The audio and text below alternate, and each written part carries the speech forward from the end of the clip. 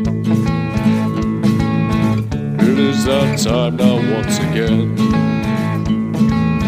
for getting lumped up with my friends. It's Rocker Mike and Rob that you should know, and you'll find them here on The Rock Show. Ooh, yeah, on The Rock Show.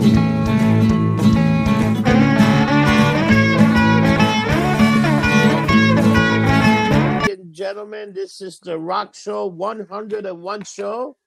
Woo, and okay. Today we have a special guest, Sean Harris, and we'll be talking about Iron Maiden. So, all right, Mike, how you want to start this? Hello, everybody. Okay. Well, first of all, I'm going to give Mr. Sean Harris a proper introduction. Oh, we have Mr. Sean Harris, the method actor. Mr. Sean Harris, the Iron Maiden fanatic. Yeah. Mr. Sean Harris, guitar player. I Mr. like Sean Harris, most importantly, international bar alumni. Right here. Okay. All right. So I'm proud to have you on here, man. You know, many times me and you've been lumped up in international or 7B and talking about music, and we're kind of like, you know, we kind of come from a little bit opposite ends of the spectrum. A little bit, but we've always agreed on a core group of bands, and what is that? The Ramones, Cheap Trick, Bad Brains. Well, sure.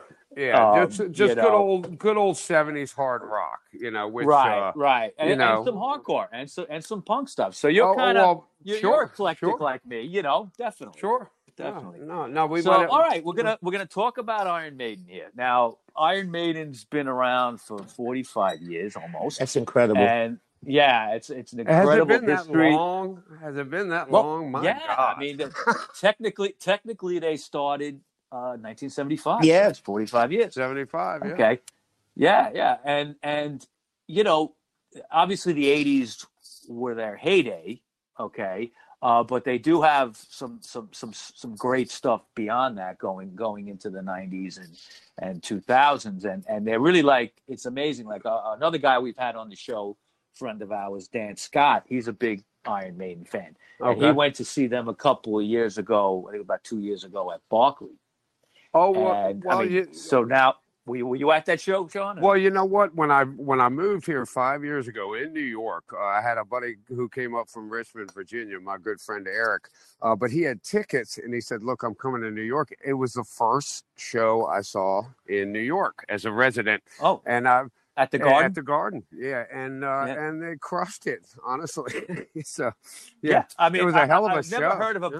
I've never heard of a bad Iron Maiden show.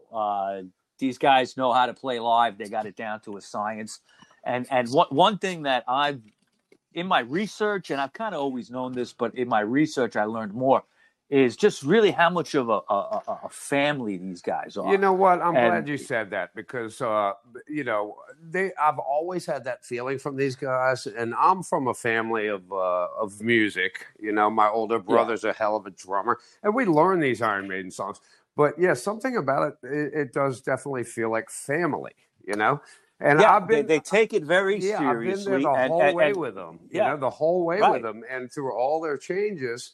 And they really have, for all the lineup changes, and we'll get into that. But they had a few lineup changes. Especially in the beginning. It's a family band, if you will. Put it that way. It is. And they have, you know, even a pretty good relationship with most of their past members. Yeah. And also they're very, very fan oriented, and that's important, especially for a band that's been around for so long. But they have a devoted following, a cult following of fans that back in the 80s, I'll be honest with you, I wasn't totally into Iron Maiden. I was kind of like in the closet about it because I was more of a punk rock type. Well, yeah. And really in those days, you know, the only band that kind of crossed over between punks and metalheads was Motorhead. All right. Yeah. Sure. And if you could both could like them, and you know, but what I love about Iron Maiden, and I even did back then, is now I appreciate the music a lot more. But back then, even was the I'm trying to think of the word. Just the whole look of everything with Eddie, the album covers, the iconic Oh well, of the you're whole just going to thing. get me started, and I wanted to cover their branding because from the logo to Eddie, Yeah. and you can't talk about Iron Maiden without talking about Derek Riggs. He came up with that. We're going to get He into came up with that Eddie, and just iconic branding, and the imagery. That's the word I couldn't think of. The imagery absolutely. of it all was just so incredible. Well, everybody has imitated it from Megadeth. Like you had to have a mascot, but Iron Maiden was arguably the first ones to have a mascot. I can't think of anybody else who had it that early in the late 70s, early 80s. That's what I'm saying. That's what I'm saying.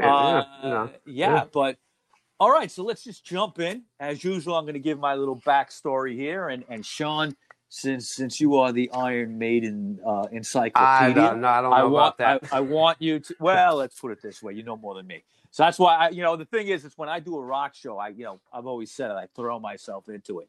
But when I need a little assistant, I got to call somebody that knows more. And it's all started for Iron Maiden on Christmas Day, 1975, when bass player Steve Harris, who no relation to you, who had just left his last band called Smiler. Which is Smiler. It's a hilarious. Have you ever heard Smiler? Well, he was also in this thing called Gypsy's Kiss. Which it's hard. Have you ever heard? No, it's hard to find, honestly. A Smiler. But if I could get my hands on a copy, I'd be sitting on gold. But Steve Harris, as you said, in '75, it's a good place to start because Iron Maiden, it is Steve Harris's baby. He is the. It is. And he's the only original member. This is his brainchild. Yeah. Exactly. But he always had a vision, and we're going to go into this a little deeper very soon. But he always had a vision of how this band was going to go. And he was so ambitious with it. This is what I love about him. Ambitious and really just kind of, almost like nonstop, like 24/7, 365. Well, exactly. Just like I know when, it was like, all right, now I'm going to take the next couple of months to write a record. Yeah. Then we'll take 2 months to record it. Then we'll tour. Everything was like all planned out with them, even early on before they had anything out. Well, and he rolled with the punches every step of the way because, man, lineup changes, and we'll cover that. But man, guys, can I interrupt you for a second? You want to hear? Yeah, go ahead. You want to hear my first Iron Maiden concert? I'd love to. Mm-hmm. I was in Radio City Music Hall with my uncle. He fucking was a metalhead. He dragged me to this fucking concert with him. Radio City, Quiet Riot opened up, and then was that the Power Slave tour with the pyramids? The World Slave tour. World Slavery tour. Yeah. World Slavery tour. What a fucking dude! It was insane. No, I love it. Quiet Riot. Are you kidding me? Quiet Riot. I love it. They barely could fit the set in the music. Yeah, it was crazy. Okay, it was tremendous. Everything was gigantic. They said it touched the ceiling or something. Well, that's the fun part about Iron Maiden because we're talking about Steve Harris's ambition, but the sheer unadulterated Spinal Tap of all of it.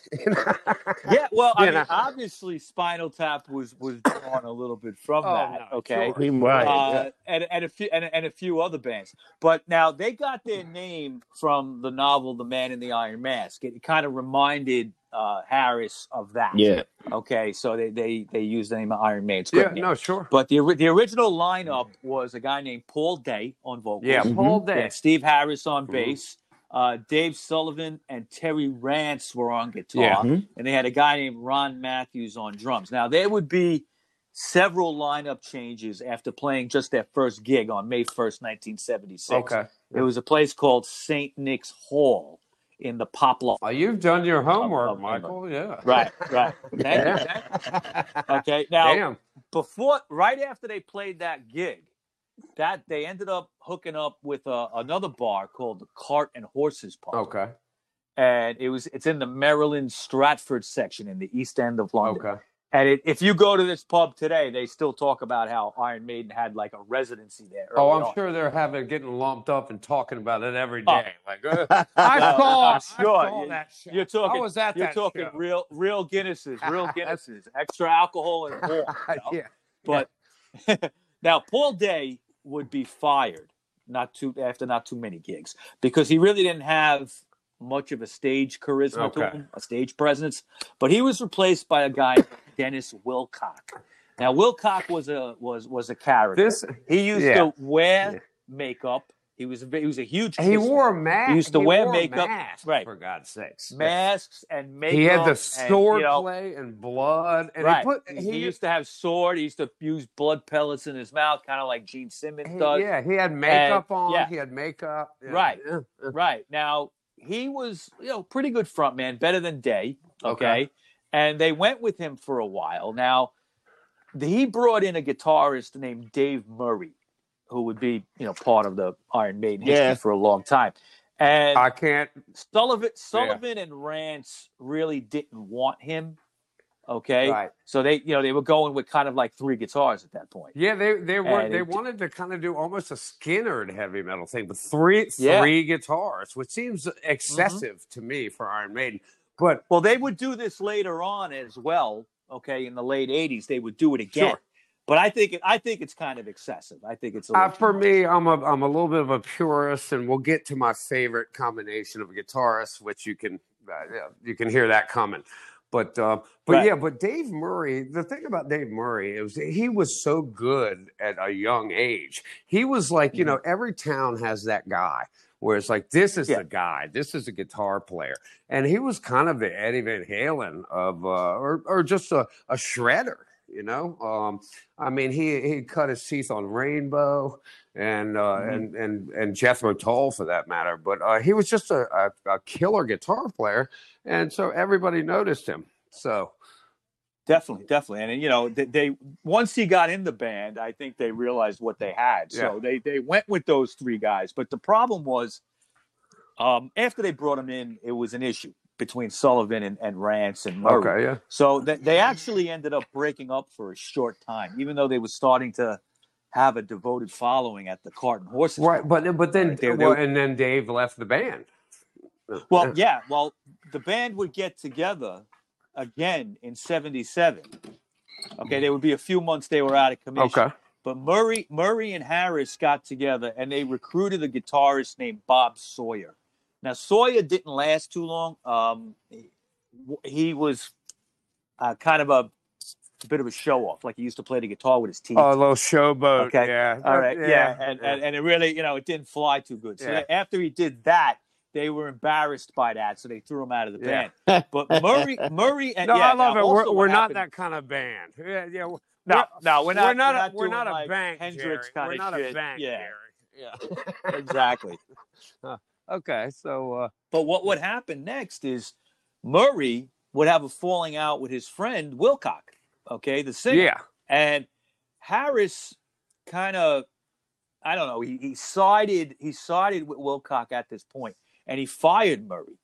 Oh, really? Let him go. Well, that surprises me. Over the direction of the band. Okay. It was just like early on stupid shit. Yeah, that's what it was. And Harris is on record saying he regretted doing it at that point. Of course. Yeah. Okay? No, we're all young and immature, but yeah. Right. They were in their 20s, Now, he not only fired Murray at that point, he fired Ron Matthews, the drummer. So they would need a new lineup once again. And this time they got, now this I find a hilarious connection right here. Listen to this. Okay. The new lineup would be put together, and this time they got future Cutting Crew keyboardist Tony Moore. Oh, right, they had a keyboardist. Now, does anybody remember the Cutting Crew? Right? I just died at your arms tonight. Yeah. I mean, that. Like, that, can you be that like cutting, any more that Cutting Crew. Like, I was like, what? Yeah, I mean, I guess Cutting Crew wasn't around yet, but the idea that this guy, went on hilarious. to form the Cutting Crew, it's all right. So Tony Moore was brought in for a keyboardist, That's pretty and funny. they brought in the guy named Terry Wapner. So now they're fucking Genesis, Well, it looks like it. It looks like, they're definitely Genesis at this point. But Terry Wappram is brought on guitar. He's a very good guitarist, and drummer Barry Purkis. Now, Purkis was good. Purkis was pretty good. What was Purkis's nickname, Sean? Oh Christ! You tell me, man. You've done the Thundersticks. Oh, I'm sorry. Thundersticks. Yeah. I got distracted. I was getting another beer. Thunderstick, man. You can't. Thunderstick. They did one gig with this when guy. I uncovered this guy, and you know why he went by Thunderstick? Because he didn't want to be associated with Iron Maiden. He thought he was too good for him. Yeah. Good luck. Like he was doing them a favor, good luck right? with you, man. Yeah. How's your career going now, Thunderstick. Well, Thunderstick. He was a maniac. He was a fucking maniac. No, he threw. Rob, he threw away $1 billion. You know? Yeah, he did. Yeah, more like Thunder. Yeah. You're acting like a real Thunder Dick right now. Yeah, exactly. Now they only did one gig with this guy. It was in November of '77 at a place called the Bridge House. Yeah. All right. And he would be fired right after that because he was all about himself. He just did all these solos. Okay. Anyone who calls himself Thunderstick might have a little ego issue. Yeah. Now, Thunderstick didn't last, and neither did Tony Moore because the keyboard sound did not go with what they were. Honestly, Michael, I was surprised to uncover that because I love my Iron Maiden, and you've obviously done your homework, but the keyboard thing kind of freaked me out. I was like, oh, but they love Deep Purple. And but they would bring keyboards in later on. Well, sure, Seventh Son. Yeah. But they did it in a way that made sense. It made sense, and it kind of enhanced their sound. Like to me, like I'm a purist like you, and one band that I'm sure we agree on is like Van Halen. Sure, I love Van Halen. When Van Halen, God rest Eddie Van Halen's soul. Exactly, a big loss from this year. I cried like a baby. Yeah, sad day. But a lot of Van Halen fans were pissed off. Oh, sure. When 1984 came out. And that's because they brought the keyboards in my opinion, it's just my opinion, too much. All right. Well, they brought it in too much. A little bit overkill. When Jump came out, and it's an Iron Maiden podcast. But when Jump came out, I think everybody was like, what the fuck is this? So pardon my French. And I imagine at this Iron Maiden gig, okay, where people are like, heavy metal purists and you're bringing in keyboards. This is like 1977. Yeah. All right. It didn't work out. So they let him go. And the band would kind of be spinning its wheels at this point. But a few months later, Dennis Wilcock, the singer, would just kind of announce out of the blue that he's leaving the band to start his own band. Okay. Right. All right. And it was a band called V1. Oh, yeah. And right away when that happened, Dave Murray came back. Yeah, so that's when Dave Murray returned. So we have limited time, but let's jump a little bit forward, if you don't mind. But you got Dave Murray back, and it was interesting in my research that they had a lot of different guitar players. But I got to talk about Dennis Stratton, who was he was on the first album, and a great guitarist, but he was.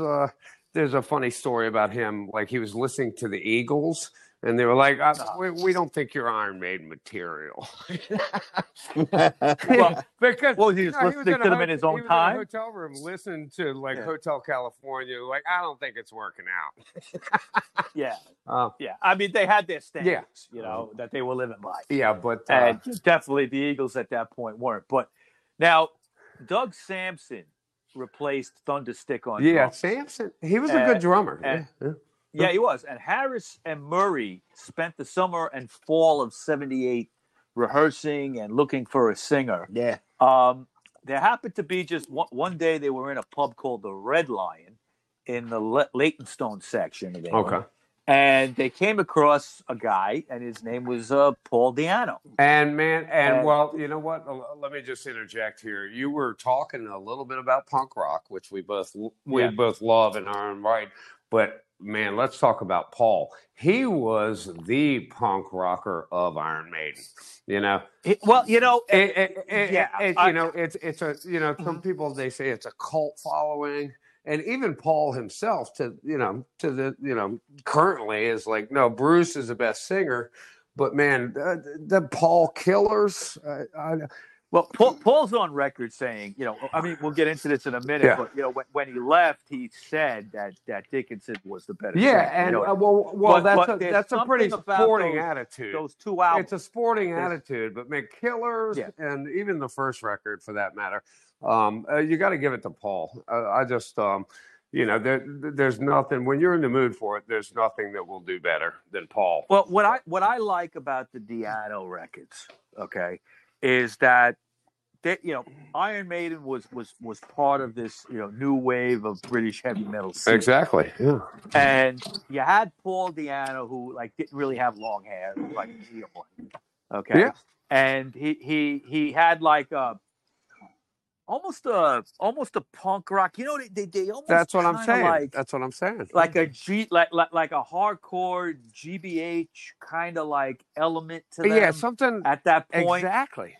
Yeah. And remember another band that was kind of lumped in with that new wave of British heavy metal, though they'd been around for a while, was Motorhead. Yeah, Motorhead. Different animal, but yes, yes and no, because if you listen to some of that, Killers and the first self-titled album, it has, I don't want to say a Motorhead feel, but almost a Motorhead feel. Well, I think what we can agree on here is it was borderline early. It set the stage for speed metal, if you will. Well, those two albums, they would go in a different direction. It was really fast, like a Motorhead, and Motorhead, albeit, was a little more punk, but Iron Maiden was certainly fast. Mm-hmm. Yeah, and I think that they attracted probably some of the remnants of punk fans at that point, late 70s. And what I liked about even the other bands that are in that new wave of British heavy metal scene, Priest, Saxon. God, I'm so glad you said Saxon. Angel Witch. Angel Witch. Yeah, I mean Saxon. You could put a Saxon song. I actually like next to a Motorhead song. I actually like them. I like some of that. but Def Leppard, Saxon. Well, Def Leppard was getting a big contract too. Def they were getting a Def big Leppard was contract, part of that as well. But I think they signed to. I guess Iron Maiden was on EMI at the point in the beginning. For many But years. then Def Leppard had a different contract. But no, it was interesting. But who was Leppard with? Were they with Epic? Who's that? I think they might have been Epic. Yeah, I don't remember. Yeah, well, that's Def Leppard's story. Yeah, that's a whole different show. But they were on to something with Di'Anno. They were playing fast. It was more like a, DIY, do-it-yourself kind of mentality. Sure. Maiden is on record saying, Harris has said, I don't like anything about punk rock. But I think I don't think that's true. I really would love to meet him and talk to him and say, you don't like anything punk? You know what? I think if you bought him a beer now, he might have a different answer. But since we're talking about records, you know what? Def Leppard was with Mercury, Universal, Virgo, okay, all right, Bodygram, Island, Frontier. So they had a few. Mercury first. Mercury first. Yeah, 1980, 81. Well, we're talking about the new wave of British heavy metal. Def Leppard was one of the first concerts I ever saw, and but it was so hot, everything coming out of England at the time, and Iron Maiden, of course, was huge. And Def Leppard, but it was people were kind of chasing after these people, trying to sell some records. But did you know that that whole scene was manufactured by Sounds Magazine in England? It was kind of like, well, that adds up. Yeah. What was happening was Sounds, which was everybody was it was like Rolling Stone. Everybody turned to that magazine, and they were pushing this new scene because punk had kind of dwindled and new wave kind of was just starting. Gotcha. But this stuff was different. So they were saying it's like a new wave of heavy metal. Well, so they were trying to combine two things. It was. There really is no such thing. It was but not the magazine. Not only the new wave of heavy metal, but the new wave of British heavy metal. So you kind of almost have to talk about Judas Priest here, and maybe Black Sabbath, because the good. Well, Sabbath had already obviously been around. That ship sailed maybe a little bit, but by the time think about it, 79 was, I think, Never Say Die, the last one with Ozzy. Oh no, sure. Well, you gotta love Ozzy, but here's the thing. But then Iron Maiden with a new singer. I mean, I love Paul Di'Anno, but so Number of the Beast. I mean, that record was getting banned in the States. Let's not jump ahead. Okay, because we got to talk about a couple of things before that are really fascinating. Now. On New Year's Eve in '78, when they got Di'Anno, the first thing they wanted to do was throw out a demo. They wanted to make a demo. So they went to a place called the Spaceward Studios in Cambridge, and they kind of hoped that this demo would get them more gigs. That was really all they were looking for. We're talking about the Soundhouse tapes? Yes. Now, the interesting thing about what would be called the Soundhouse tapes is that there was a club called... the Bandwagon Heavy Metal Soundhouse in North London. Okay. And there was a guy who ran the club named Neil Kay. And they sent him a copy. They were really just looking for gigs. They wanted to play there. Yeah. All right. No, Neil Kay. I'm glad you brought him up. Yeah. I mean, he's a definitely important figure. He really is. Yeah. Now, obviously, because he puts them on the charts, basically. What would happen is Sounds Magazine paid attention to what was happening at this club every week. And the club had its own kind of chart. All right. Okay. Number 1, number 2, number 3, number 4, number 5 of the week, whatever. Yeah. And they would publish this in Sounds. So Kay fell in love with Iron Maiden right away.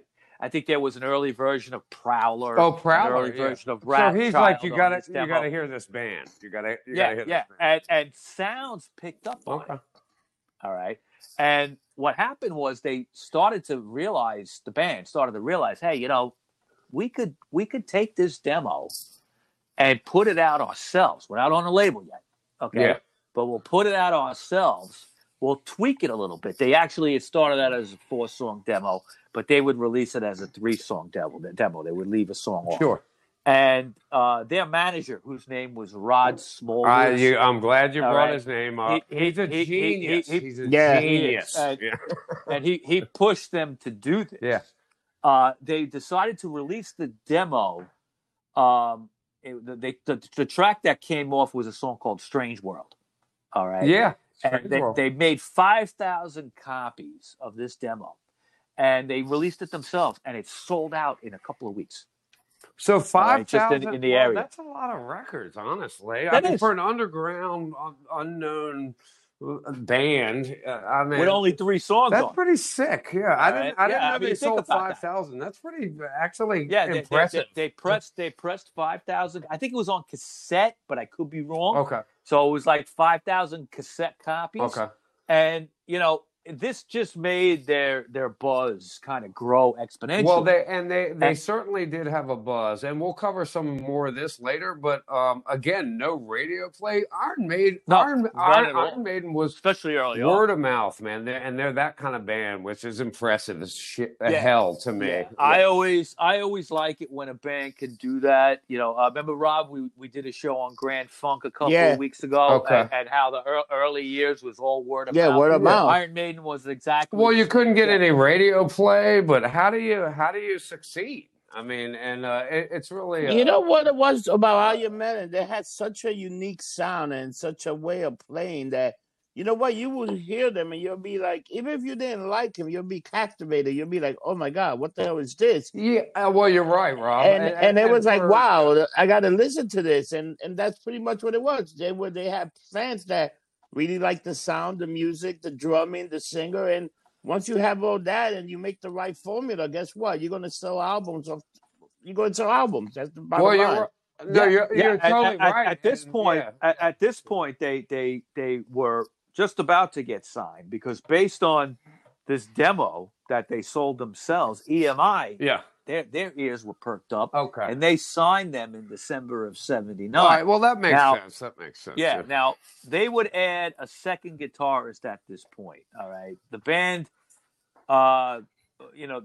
they were with Dave Murray. Basically, he was the only one because the other two guys had left early. There was a short time where he was the only guitar player. Yeah. Well, it was at this point, and he brought in his childhood friend Adrian Smith. Oh God! You're right. speaking my language now.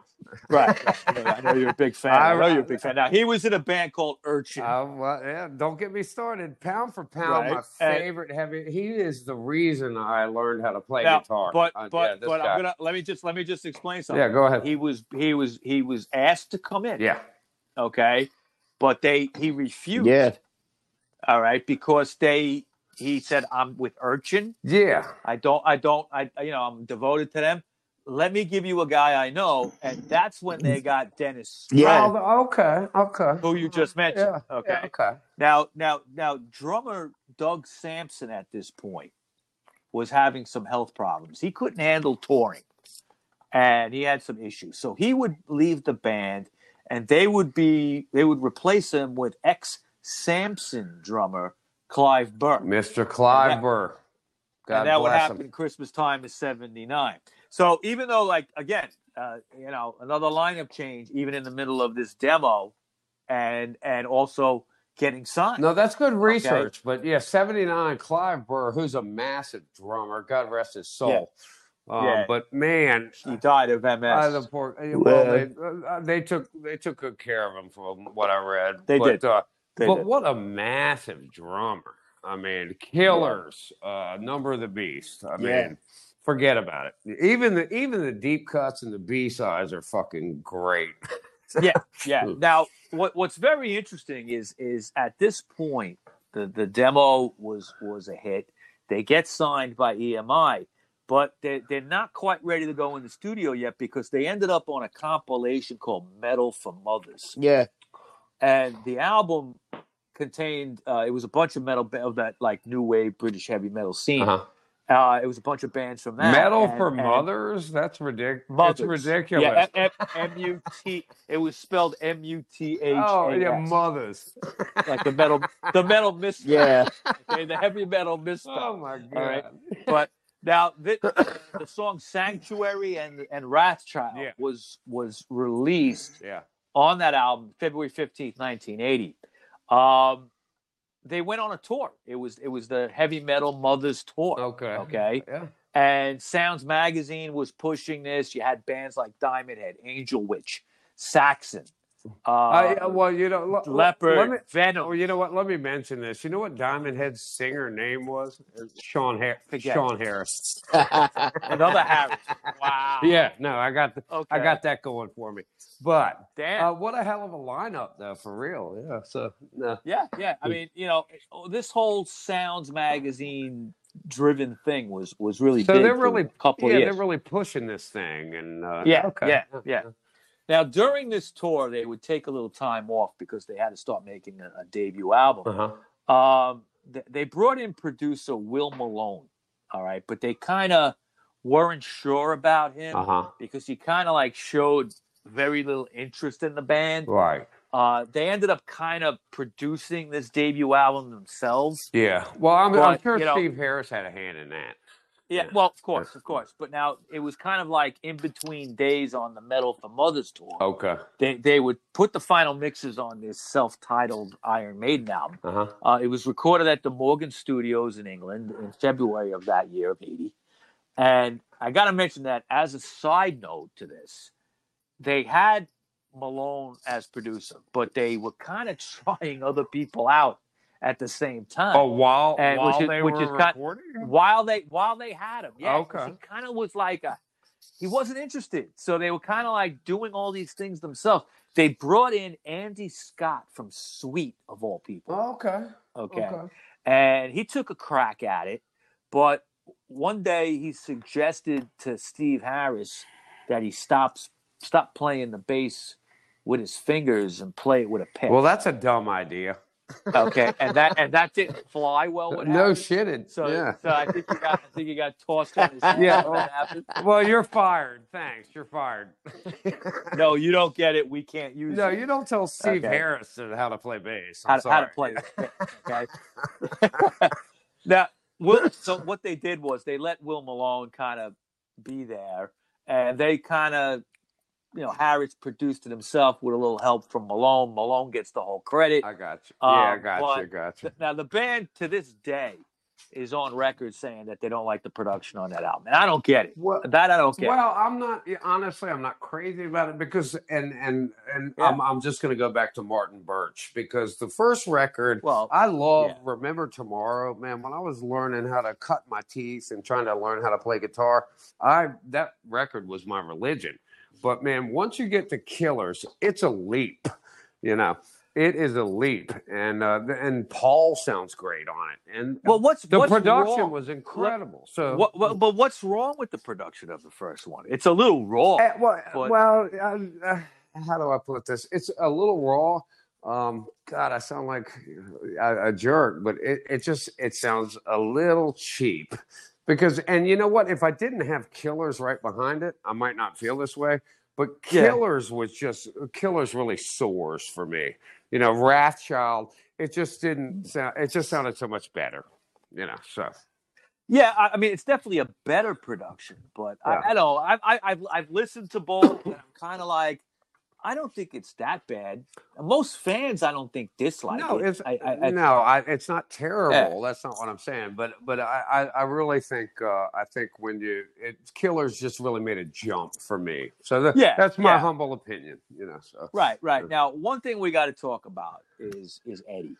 Okay, because you can't talk about Iron Maiden without Eddie. Yeah. And the first album, they connected with artist Derek Riggs, and Derek Riggs. He brought this total weirdo. It would yeah. I mean, it would be yeah. It's true. It would be a mascot for them, like you mentioned before. But just these albums are iconic. Every album cover, you look at it, and you go like, God, I remember this. Yeah, sure. Okay. Yeah. And I mean the T-shirts, man. Yeah, the T-shirts. Forget it. What's funny is you see Maiden T-shirts now more than ever. Sure. Well, and half the people don't even know what they're wearing. Yeah, well, that's what I was going to say.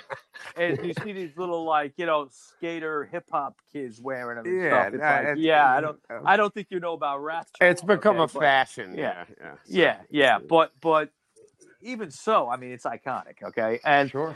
He brought this character, this Eddie character. Now, if you look at the first album, just called Iron Maiden, which is probably their most, I mean, they're not going to like the word, but punk influenced kind of record. I'm comfortable with that. I'm comfortable. Yeah. No, I think fans are. I think they don't like it, but fans are. I hear. I hear. And you look at the cover of that, and Eddie kind of has a mohawk.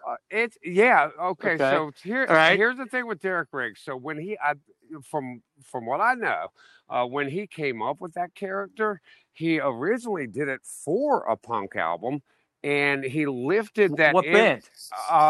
He never said, but he lifted that image off. He was like, I was looking at some images, and it was a fucking head on a tank from the Vietnam War, and he was like, apparently it was an American's head, but I think that was just them trying to drum. Oh, I think they're just trying to drum up sympathy for the American government. Yeah. No, wow. I did hear this story. It was like a severed head or something on a North Vietnam. Wow. That's what I'm talking about. I just looked at the interview, but Rob, that's more conspiracy theory. Yeah, but man, it seems to be. Apparently, that was his influence and his inspiration. Yeah, it kind of looks like a mohawk. Yeah. But I have to say something, Rob. Okay, after that record, he never had a mohawk again. Okay. Yeah.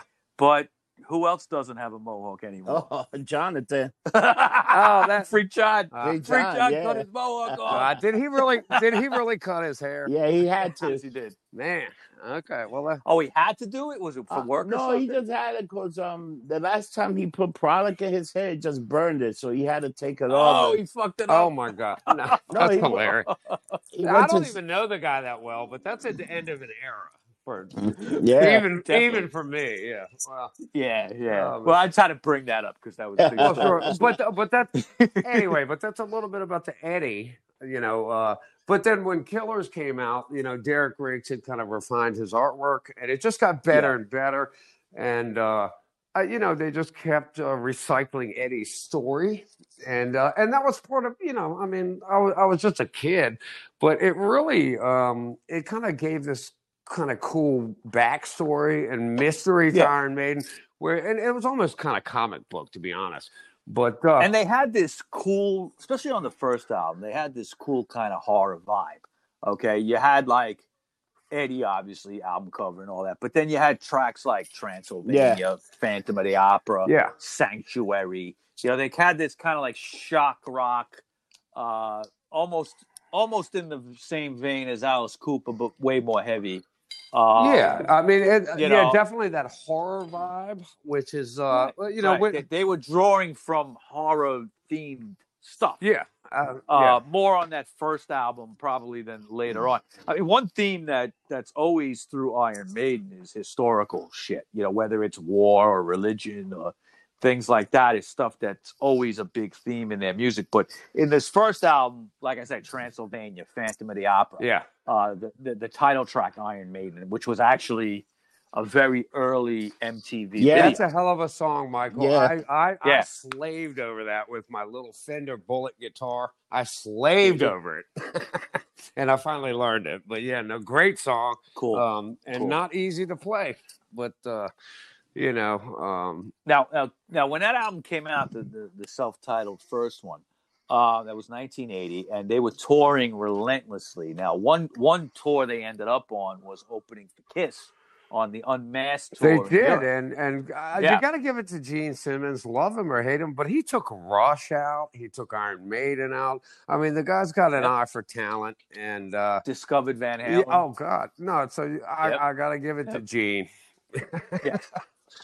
Now, one other band they toured with that year was Judas Priest on a few dates. They also did what was the Reading Festival back then. They were second billing on that Reading Festival to UFO.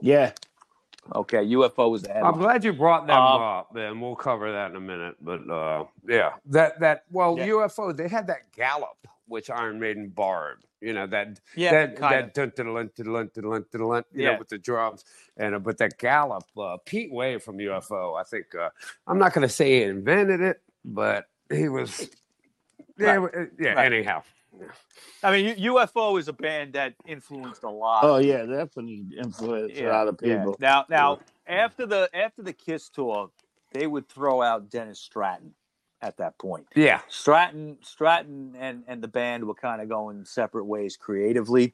And this was when Adrian Smith would say, "Okay, I'll join the band." It's my favorite subject. So when Adrian, it just sounded like Adrian was ready to join Iron Maiden. I think Urchin was done at that point. Well, I think he did his best with it, you know, but I think did Urchin continue? I don't think so. No, they never did. And they were kind of a hard rock band. You know, they weren't a heavy metal band. But I think Adrian was kind of like, man, I better do this, you know. But one thing that Steve Harris and Dave Murray liked, because Dave Murray and Adrian were friends from the old days, you know.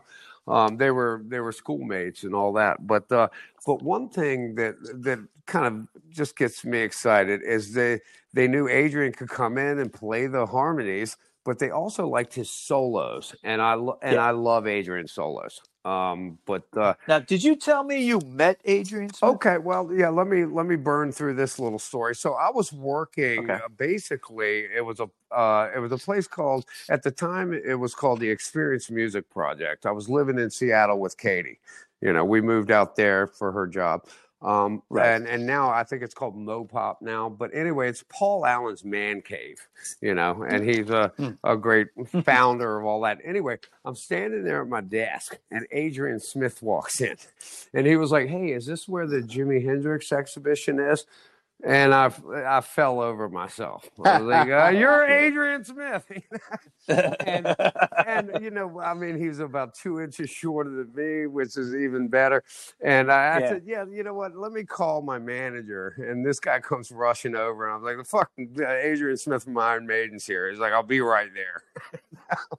And so yeah, I got to meet one of my guitar heroes. That's always good. That's always good. Well, Wow. it was cool. It was cool. And of course, an English gentleman, nice guy, and he got to see the Hendrix exhibition. So win-win. Did you get a picture with him? Or No. Well, that's the thing. I'm working in a museum. They're like, don't bother the customers. So, but looking back, I wish I had. Okay, so now let's talk about the second album. That was in October of 1980, right? That he joined Adrian Smith. Right. Yeah. Okay. October of 80. After Stratton left, Adrian joined up. But in 81, it was time to make a second album, and that would be Killers. Great album, classic. Well, and some of Killers was already written, but Adrian. Well, but he jumped in like a champ and just banged out some of the best guitar work I've ever heard. What I was noticing, and again, it goes back to this, like, Harris being so driven and in control of the band is, they would tour, or I would say like the holidays would come, okay, Christmas time or whatever, and then they would like go into the studio all winter, okay, and then they would release something in the spring, and then tour it for the rest of the year. And they pretty much kept this schedule through their whole history, really. I mean, it's really like amazing how they were able to do it. It that. really is. It's a testament to Steve's ambition. So just like, I mean, if you're going to be in a band with this guy, you're married to this guy because he's ready to work and work. So you can imagine that's a grueling schedule. I don't care if you're 26 years old, man. That is a hard schedule to keep. Oh yeah, it doesn't matter. And I mean, I guess the younger you are, the better. But still, exactly. It's I've done it, and it's hard, know. And but he was so ambitious and unstoppable force, and I mean, well, look, they Killers would be released. Okay, now Harris wrote most of that album already, way before they went to the studio. But there was the title track had to be written, and then there was a song called Twilight Zone. Man, that he wrote with Paul Di'Anno. I'm so glad you brought that up, man. The chorus, because this is one of the only time Paul Di'Anno, like, if he does the chorus, but the fourth stanza of the chorus, he really soars, but it's also Martin Birch really helping him out a little bit. Of course. But it's incredible, and that's a great deep cut, man. That's great. Yeah, and just you mentioned Martin Birch. Basically, he was a guy who was brought in to do this album, and they were happy to work with him because he had worked with Deep Purple, Rainbow, Blue Oyster Cult, Sabbath, Fleetwood Mac, also. I mean, Dave Murray. I saw an interview with Dave Murray recently, and he was so he was like starstruck, and he was like, I'm meeting one of my heroes, and they, all kinds of great photos together. But you can imagine. He's like, and they would work together for the next like 11, 12 years, until he would retire. Now, Killers would get them their first world tour.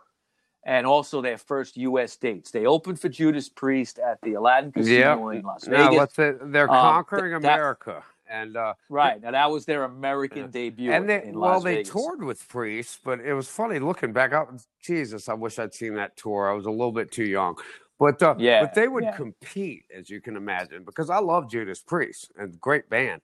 But, man, can you imagine seeing them head-to-head back in 1980, 81? What are we? I mean, it must have been incredible. Yeah, it had to be. It had to be. I mean, they were definitely a force to be reckoned with. Probably bands that were a little bit older, like Sabbath and stuff, were looking at. Plus half these guys never been to the States, so it must have been something else. Yeah, definitely. Now, Di'Anno, this would be the last album with him. Yeah, he was kind of. I don't know. He had developed a bad cocaine habit at this point. I mean, that might. Honestly, it kind of shows. Yeah, I think when you look at some of the live shows, it's like he's not He quite. looks a little out of breath. He's a little out of breath, sweaty. Right and he was drinking a lot, and he was really kind of like fed up with touring. Well, and I'm not judging the bastard because I mean that's a hard life. But yeah, from what I read, I think he was homesick, and he was like, I don't know if I want to keep this up as a lifestyle, and I don't know if I can. So, but he was doing mountains of cocaine. Well, that's right. So that doesn't help. Yeah, it doesn't help the situation. But at this point, and also when he was having these doubts and living the success of this, Iron Maiden had like committed to like a few years of things. Okay, tours. EMI wanted 3 records. So. Yeah, so then he was kind of like, I don't think I could do this, and it was showing in the Killers tour. By the end of the tour, the shows were suffering a little bit with him as a lead singer. And they fired him at the end of the tour. The way he tells it, it's like, well, it was mutual, but I'm sure Steve, being the ambitious son of a bitch he was probably like, you got to go, man. Well, I'll give you a little insight here because it wasn't. It might have been mutual, but Harris was already planning because a few months earlier, in September of '81, after the Reading Festival that they had done, they did the one the year before. There was another one that summer. Okay, they were looking at ex-Samson singer Bruce Dickinson. Well, Samson minus the P. Yeah. Right, exactly. Right, Samson. Right. Not Doug Samson, but all right. I gotta be a nerd about it. Yeah, it's a band called Samson. Dickinson, who these guys were all friends. Yeah, sure. And they were realizing that Di'Anno wasn't going to work out. Yeah. All right, and Dickinson did an audition. And that was it. I don't think he did much. I think they were like, that was a walk on. It's so funny to hear Dickinson tell it because he was like, I'm not going to come in here and wear a leather collar but he did. Of course he did. Yeah. I mean, you look at those early videos with Dickinson, and he's just the power of metal. But the spike. I know, but he was used to his little white frilly fencing shirt. And, I don't understand. Samson, so he's a pretty boy, But it was funny to see that transformation. But I'll tell you what, though, man, some of those Number of the Beast, like that tour, and I think they probably did some Dates with the Priest on that as well. But Dickinson, like handling Murders in the Rue Morgue, man, some of that is it's really savage. It's totally different. Oh yeah, I was doing. And just like from the first record, and then into Killers with Paul, then a Number of the Beast, it put him in the stratosphere. And Rob, like you were saying, or we were talking about. You didn't need airplay, because you're not going to get it with 6-minute songs and Number of the Beast and Satanism. But the word of mouth, man, Iron Maiden, they were everywhere. Yeah. Well, Number of the Beast, and we're going to talk about that now, really it pushed them over the top. But right before they went into the studio, Dickinson had joined the band, and they went on like a month-long tour of Italy, in a few places in Southern Europe. Now, the last show of the tour, they actually debuted 2 new songs that would end up on Number of the Beast, Children of the Damned. Incredible song. Yeah. Right, and I believe 22 Acacia Avenue. Also, and that's an Adrian song. Yeah, an Adrian Smith song. Yeah. Right. And that the last show that they did on that little mini tour was at the Rainbow Theatre in the UK. Right after that, they went into the studio to do what would be the Number of the Beast. Okay. That was in January and February of '82. They worked on that at the Battery Studios in London. With Martin Birch. With Martin Birch. Yeah. Now, I may not mention the producer, but Martin Birch basically is with them going forward to like 1992. Okay, so every album has. Well, he died this year, so I got to drop his name as much as I can. He did pass away, but he was up there. He was up there. Anyhow, that album was released in March of '82, and it was their first #1 album. And it also went top 40 in some other countries, including the United States. Now, I remember when that came out, okay, and it, the song, The Number of the Beast, with that little intro in the beginning where they're like, the Vincent Price sounding guy. Oh, reckon the number of the beast.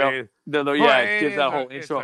It's a human number, yeah. Now, for some reason in America, it was huge, but the religious right. Oh, the lobbyists. Yeah, the lobbyists. I'm glad you brought it up because it almost single-handedly invented the PMRC. yes, and we've brought that up on a lot of other shows. Chipper Gore was she was a piece of shit, and right? they had a field day with it, didn't they? Yeah. Well, the PMRC wasn't around yet, but that was definitely going to be the reason. But it came right behind it, didn't it? Yes, it did. But guys, think about this album. It changed the game. This is the album that put them in the match. Totally changed. First #1. It was the first album that actually charted all over in more countries. So this is like, they had two but this album was the one that made it. This was the moneymaker. Well, yeah, but it puts it over the edge because, in Europe, they're like, the Europeans are like, no, this is funny. It's like they're having fun. Like we said, it's like a horror movie or something. But in America, States, it became the religious people right. were accusing them of being Satanists. They freaked out. Yeah. I got to mention, though, because they would, during the making of this album, right. There was a couple of strange little incidents that happened. Oh, man. All right. Like they would be in the studio and the lights would start going off and on. Oh, man, you're speaking my language. So, and not only that, Martin Birch got into a little car accident. Oh, that's and right. He got presented with a bill that was for $666. Oh my God, you're so right. And they were recording it, and they're like, that's the best take all day, guys. And they're like, they played the tape back, and they're like, it didn't record. Right. They wasted the whole day. Yeah, the devil's afoot. Right. And actually that was before they released the album. So something was. No, I forgot about that car accident, that bill. Yeah. That's good. That's good. Now, one thing that changed too with this album, since it was Bruce Dickinson's first time in the band, is Harris he had to change the way. He wanted to. It wasn't that he had to. He changed the way he was writing songs because he could write things knowing that Bruce had this incredible range to sing. Yeah. Okay. And he didn't have that. He didn't have that with Di'Anno in the past. Well, it's definitely an evolution. Well, it's a new tool in your toolbox, so you want to use it. You want to use it, but you're like, what do I do with this guy? And now interesting is they only had about 5 weeks to make this album, and they did it. They were kind of short on time to do it, but they did it. And they would immediately go out on tour. It was called The Beast on the Road Tour. Yeah, no, you're right. It brought them to Japan. It brought them to Australia, the rest of Europe, and America. Now, they headlined this time at the Reading Festival. And when they got to America, like I said, they had a problem with Christian activists and stuff like that, accusing them of being Satanists. But, what was happening was that they might have been burning their records. But for every record that was burned, there was probably 1,000 bought. Yeah. Okay. And they were selling shit like crazy. No, Bruce is on record as saying, well, they got to buy it before they can burn it. And I was like, that's a good attitude. That's true. And he just was, he's on record too saying, it brought us nothing but. He's a sharp guy. He's no idiot. But that was a weird era. I mean, I remember, I don't know. I just remember that. And you had like Ozzy's Suicide Solution. And sure. And Judas Priest went to. Judas Priest went to court over it. Right. In December of '82, Clive Burr would be fired. Okay. Yeah. And he would be replaced with Nico McBrain, who's been with them ever since. Yeah. Yep. All Yep. right. He's with them today. And he had played prior in a band called Trust. Trust. They were Trust. kind of French and political. Yes. Yeah. Yes. Yeah. And he likes, they were French. Yeah. Yeah. In early 83, the band would then go down to the Bahamas to record at the Compass Point Studios. This would be their fourth studio album called Peace of To Mind. record my favorite album. That's your favorite It really album? is. Okay. No, I mean, Quest Right. for Fire is garbage, but everything else, man, To Tame a Land, Trooper. The Trooper, Flight of Icarus. Flight of Icarus, Man, Where Eagles Dare. Oh, man. Well, and again, I cut my teeth learning how to play these guitar parts. I just... Revelations. Oh, Revelations. Good God. Bruce soars on that. So for me, pound for pound, my favorite album. A lot of people say that, okay? And a lot of people... That's just me. Hardcore Maiden fans kind of, you know, they'll say the first four albums are the best. Well, I was, you know, after... Do you agree with that, or do you go a little further? Or... I'm sorry. Say that again. I'm sorry. I said, do you agree with that first four as being the best, or do you think going into Power Slave and stuff like that? Well, God, I do love Power Slave. You know what? I like Power No, you know what? Slave, Now that you mentioned it, man, I might be like, we were talking about the first album, but like I said, it always just sounded a little cheap to me, and Paul didn't sound as good as he could have. So I kind of start with Killers, and then Number of the Beast, and Peace of Mind, and Power Slave. That's my big four. Okay. Okay. I give you that. That's my four. That's my big four. Now, Peace of Mind during that when that was released, they were actually starting to get a little bit of airplay. Okay, a little bit of radio. Yeah, play on here hard and there. rock radio, a little bit. Yeah. Uh-huh. And the album would make it to number 3 in the UK and number 14 in the United States. Now, interesting enough, Eddie, being their mascot, always came out on stage and obviously on the album covers, T-shirts. They killed him off on this tour. This was when Eddie would be knocked down and Bruce would rip his brain out like from the inside. All right, I'm glad you brought this up because people forget the storyline, and I don't think really people got it. But yeah, they killed him on that tour. But then Power Slave, he became an Egyptian deity. Like an Egyptian god mummy. A resurrection kind of syndrome or whatever. But man, I got to give it to, you know, when I think when Nico joined the band, for me, I love Peace of Mind. And I was kind of worried about a sophomore slump like every band. But Nico's second record, Power Slave, he really shines on it. And it was a very different album, you know. It was. They would evolve a lot, especially in the production on that album. I think that I love the sound of Power Slave, just the Birch and everything. Man, I'm with you. And I love, Peace of Mind has a rawness that is really dirty and wonderful. Yeah. But Power Slave has like a crispness to the guitar sounds, and the drums sound better. And I think they just kind of tuned it in, and Nico really shines on that for me. So, very good drumming on that. Now, we'll talk about Power Slave, which would be their next album. The artwork for this album is just totally iconic because of its ancient Egyptian themes. Yeah. And all of that would be incorporated into the live set. Now, Rob. This is incredible set, man. It was, man, I wish I'd seen that tour. Yeah, I wish I did too, man. I didn't see them on that. So going back to Derek Riggs, so you've got this great artist, and then you have money behind the whole thing, and Maiden was doing well, but to just be able to produce that show. But one thing I got to mention, they were doing very well at this point, but the production that they brought into the live shows on the Power Slave, which would be called the World Slavery Tour. Okay.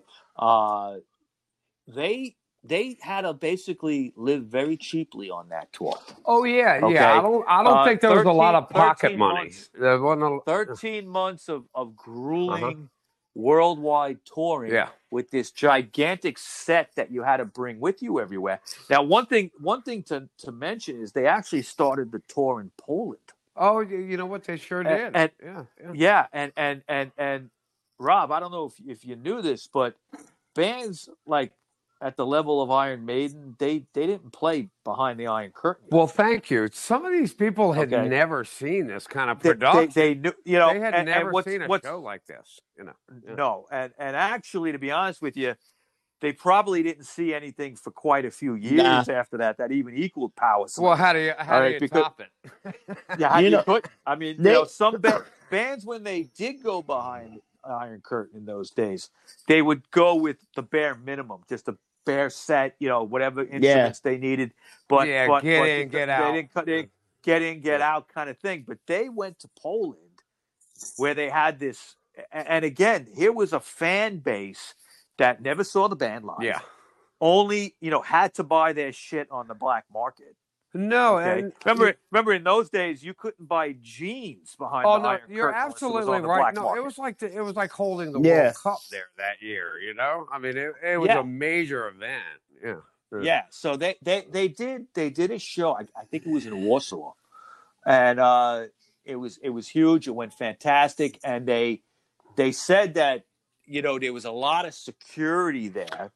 Okay, but the security was all lined up in front of the stage. But after a couple of songs, they all loosened up, and because they were all fans. Okay, you know what? Okay. You know what, right, buddy? You're totally right. I was just watching this video the other night, and they were fans. So the security were like, "I love this song."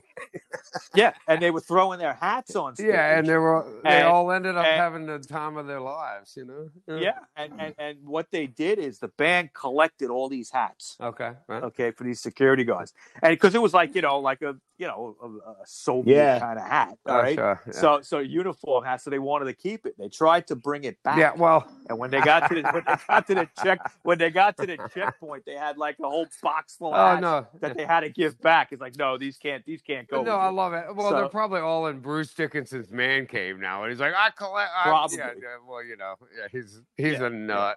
But, Now, again, they did 190. Yeah, they even went to shows. Japan. They were in Japan. Yeah, 28 countries. yeah, that's a thing. Okay. That's a thing. over 13 months. And no, they're just an incredibly they're a working band, and again, you got to go back to Steve Harris on this, where he's like, we got to keep moving, and that's a grueling schedule, but they've been able to keep it up for years. They played in front of 3.5 million people. Can you imagine? And it was that? it was the first time they also ended up in South America. They never played down there. Well, before. They did the Rock. Dude, you know how many shows they did? Okay. They did 193 shows. No, 193 shows. Yeah, 28 it can't be Crazy. overstated. It can't be overstated. And when they go to South America, man, those people light up. They love them down there. Well, the first time they played at the Rock in Rio Festival, okay, I believe Queen was on Queens, that gig as well. Well, right. yeah, I think they had Scorpions, right? You know, Scorpions. There was another couple bunch of big there, bands. but, right. Maybe Def Leppard. Yeah, there was probably. That was, There was they played in front of 300,000 people. Can you imagine that crowd? Yeah, and, I mean, you know, Dickinson has said, like, I forget if it was Harris or Dickinson. I think it was Dickinson has said, like, you know, at one point he couldn't believe how many people was there, and he tried to back up on the stage to try to see the end of the people. Man, you know, like, where does this now end? you're speaking And my it was just, language. you know, it was an endless sea of people. No, you can't even see the horizon. It's No. just more people, and they are all jumping and singing "Run to the Hills" with you. Can you imagine how good does that feel? Yeah, and nobody died. Yeah. Thank God. You know, because they would have shows where people would be killed. Oh, It did yeah. happen, unfortunately. Sadly, I did do some research on that, and you get that many people together, bad things happen. But Right. Iron Maiden fans, for what it's worth, they're not. They're just good metalheads, man. They're not violent people. But anyway. Let me ask you something. Do you find that Iron Maiden shows are kind of like a sausage fest? Well, not. You know what I'm saying? Yeah. No, I do. It's way more guys than girls there, right? Well, of course. But Yeah. I mean, I'll say this. I'll put in Iron Maiden, and my wife likes it, so that's all I care. Okay. That's all I care about. That's cool. That's cool. That's cool. But yeah, a little bit. Yeah, a little bit. But it's not like Rush or No. it's not that bad. It's not that bad. Yeah. I mean, Rush is definitely a sausage fest. Sadly, they kind of are. Yeah. Yeah. Now, what would happen with this tour is these guys, like I said, 13 months playing for all these shows, they would be burned out, basically. And Dickinson actually, at the end of the tour, said, if I don't get a couple months off, I'm leaving. Yeah, he kind of had a meltdown, which is well documented. But it for me, that kind of felt early. I was like, oh, my God, Bruce is burned out. And but then Adrian was kind of right behind him.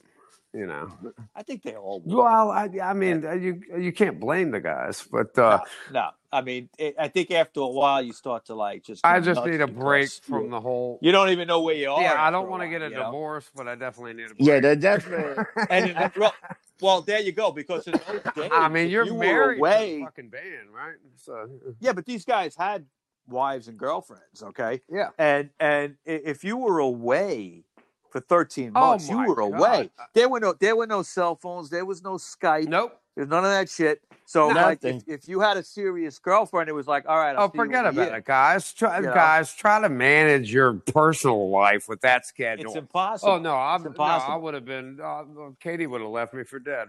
But yeah, it's too much to manage. But again, Blind Ambition and Steve Harris. But I think it was just overwhelming for at any age, But they would get that time off, and then in '86, the band kind of relaxed and regrouped a little bit. Well, I think they learned how to take a break and but they didn't really because they relaxed. But Dickinson was writing new material, and it came time to record a new album. All right, they were taking it easy, but they were still writing.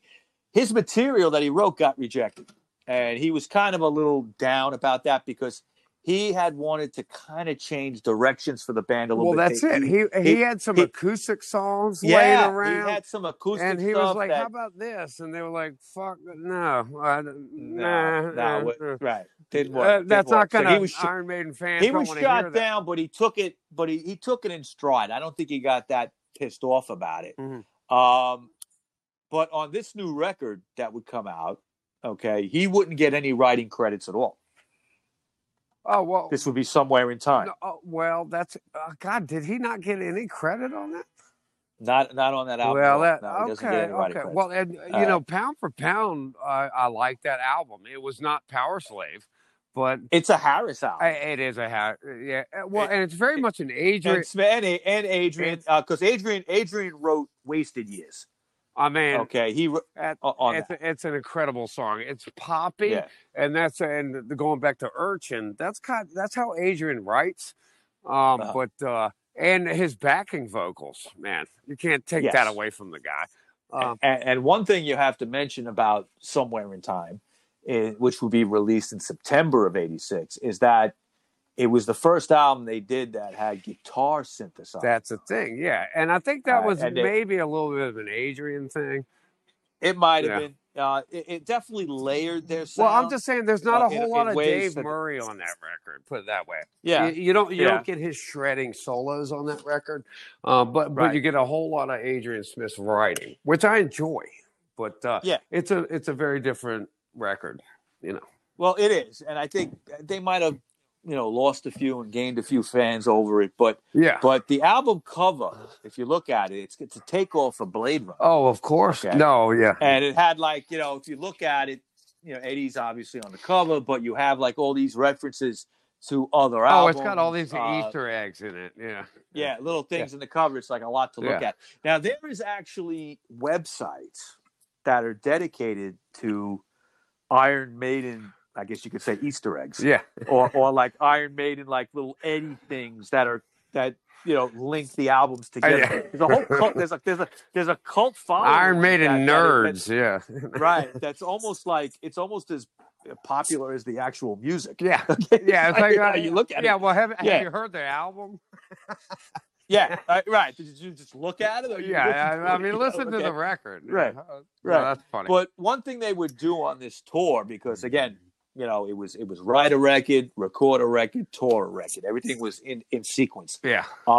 They would bring these like inflatable Zeppelins. Well, see, so when I'm glad you brought this up. So the first time I saw Iron Maiden was on the Somewhere in Time tour, and I think I saw them in Hampton, Virginia.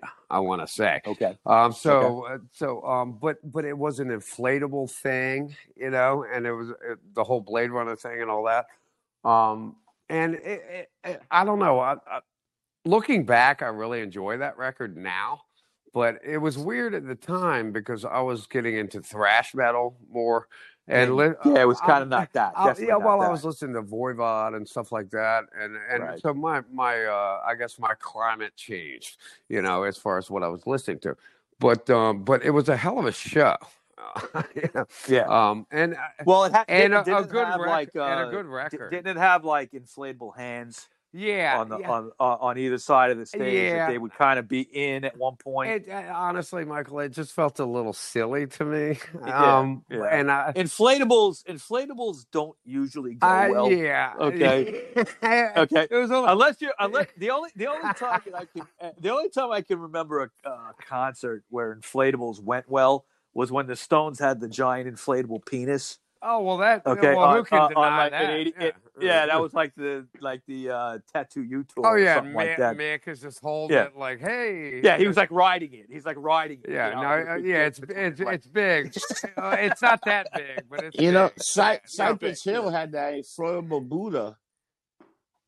It was a big giant Buddha, and then when it inflated, it would be throwing out weed packets everywhere. Well, I was gonna say, he probably had weed coming out of it. Yeah, it was insane. I bet that smelled good that night. Yeah. Oh yeah, I saw Cypress Hill, and they put a hell of a show. Those guys. Wow. Now this album was considered experimental, but they would continue with that a little bit further and push the envelope. And that would be 1988's release, Seventh Son of a Seventh Son, which I've been enjoying lately. Which looking, when I look back again, I was getting into other kinds of music, but now that I go back and listen to it, I really enjoy it. And the thing about Seventh Son is Iron Maiden, they did great in America. They put out Live After Death. At this point, they were very big. Live After Death. I mean, they conquered America. But in Europe, that was on the charts, which people forget. It was number one. And went number one. And Seventh Son. Americans don't know this, but it was really. I mean, Iron Maiden had become such a force in Europe, and not only England. But it pushed them over the top in that market. Right. Now I got to mention Seventh Son of a Seventh Son was based on this 1987 novel by Orson Scott Card. Yep, it was a concept album. And the idea kind of came from the book where you have the idea of the power of a seventh son of a seventh son. The clairvoyant. The song, The Clairvoyant. Yep. But the idea was that if somebody was the seventh son of a seventh son, you had they had power. You had special powers, and supernatural powers. Yeah. So and with me and Iron Maiden, I had kind of outgrown that kind of fiction. In my music, okay, Michael. So you can appreciate that, but it was still a cool idea. And now looking back, I'm like, actually, this is great. Well, I mean, I remember when it came out, and you couldn't get away from the song "Can I Play with Madness?" Oh yeah, that was on everywhere, MTV like every hour. Okay. Yeah. The other track would be "The Evil That Men Do" and "The Clairvoyant." Both of them were hits, and that album, like you say, got to number one in the UK. But, it got to 12. in the United States. So they were still they were still kind of a force here. I didn't realize it hit 12 here. It got to number 12. Well, let me just say this, but the opening track, Moonchild, that's a great track. Yeah. And, you know, the sound would change a little bit. Well, they kind of they brought in synthesizers. Yeah, well, a little bit, but they had already kind of messed with that with Somewhere in Time with the guitar synths, and again that was kind of Adrian, and I think they were looking to branch out and just try some new things. But again, it's just funny how for me it aged well. So I like Seventh Son now. But it's a strong album. I wasn't crazy about it when it came out, you know. But I think that the music scene in general had changed at that point. You had by 86, 87, you had bands like, you know, you mentioned Voivod, but even like Anthrax, Metallica. Oh, sure. Yeah. Megadeth. Well, there was so much good stuff coming out. And for me, like heavy music was, I mean, Iron Maiden for me, you know, since I started at Killers, pretty much, right. I wanted them to be heavy.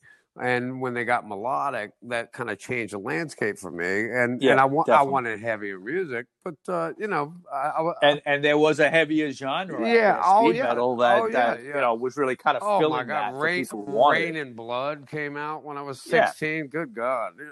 Wow. But during this tour, for Seventh Son, they ended up headlining the Monsters of Rock Festival. They did. This was in the Donington Park area in England, and August 20th, 1988 would be, sadly a bad date for them. They would play with David Lee Roth, they would play with Kiss, Megadeth, Guns N' Roses, and Helloween. Helloween. Helloween.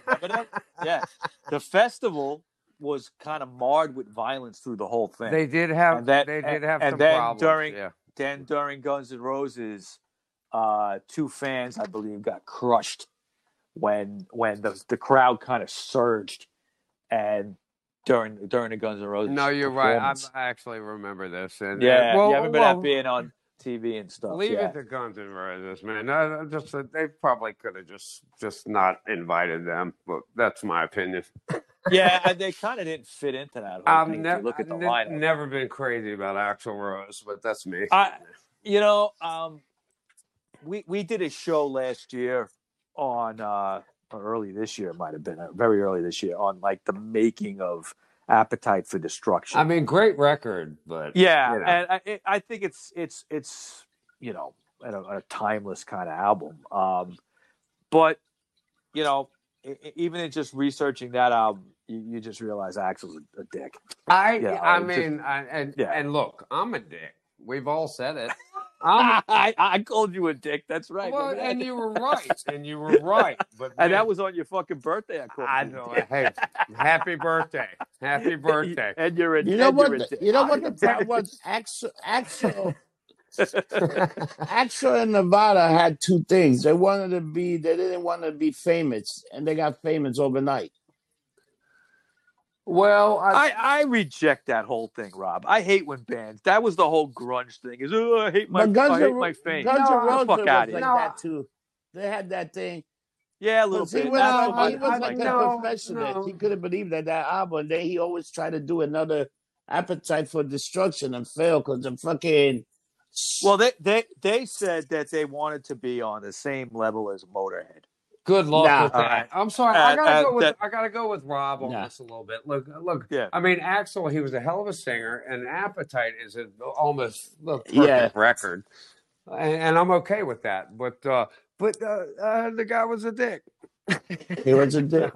But you know, it's like it's sad because they really only got one good album. Well, that's lightning doesn't strike twice, does it? Yeah, and they have this reputation, but it's really just Appetite. Because Use Your Illusion is mostly garbage. I'm sorry. I got to agree with that. But the thing is, look, just to get back on track, but with Iron Maiden, lightning struck a bunch of times.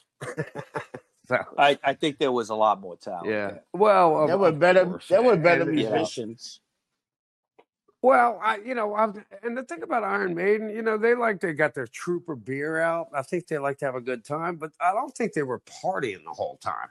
And I don't think Steve Harris. Other than hearing about Diano diving into a mountain of cocaine, yeah, I don't recall any of them really having serious issues. Well, Michael, no, Steve Harris will fire your ass. No, yeah. you know what they did? They drank a lot more that. than used drugs. So they were big drinkers. They were all big boozers.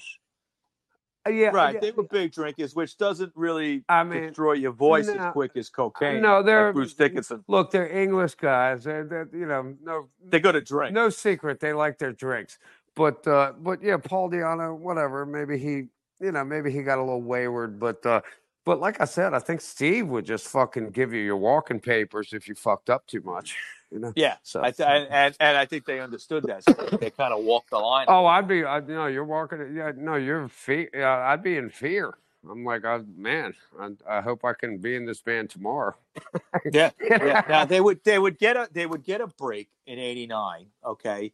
Adrian Smith put out an album with his side project ASAP. ASAP, it was called Silver and Gold. Yeah, I listened to some of that last night. It's not terrible. Yeah, I don't think I've ever heard that. I prefer Psycho Motel, which he also had a band called Psycho Motel, which was a little more interesting. But yeah, no, it's kind of fun to see these side projects. And, Adrian and Bruce, when they left, they pretty much left together and rejoined together. But Bruce and Adrian, I think Adrian worked on one of Bruce's solo records. Yeah, I think they were collaborating. Yeah, the Tattooed Millionaire album. I think, they weren't something like that. They were Tattooed Millionaire. They weren't ready to break up. Yeah.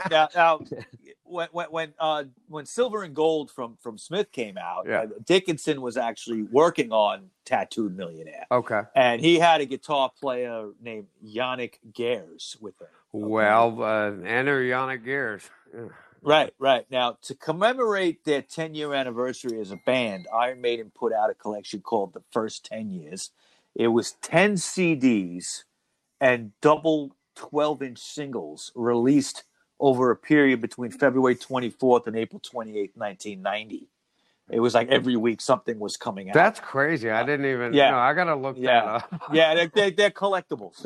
Oh, okay. Yeah. Now Harris would rally his troops again, and he would get together for a new album shortly after. But there would be a problem because Adrian Smith was not liking this new direction that Harris wanted to take. Well, he wanted to strip it down. Well, the reason Adrian left in the first place is that, I think after Seventh Son, he was like, he felt like he didn't have anything to contribute, and artistically, people joke about that, but I think he just didn't feel like it was a good fit. Well, it wasn't a good fit for him anymore.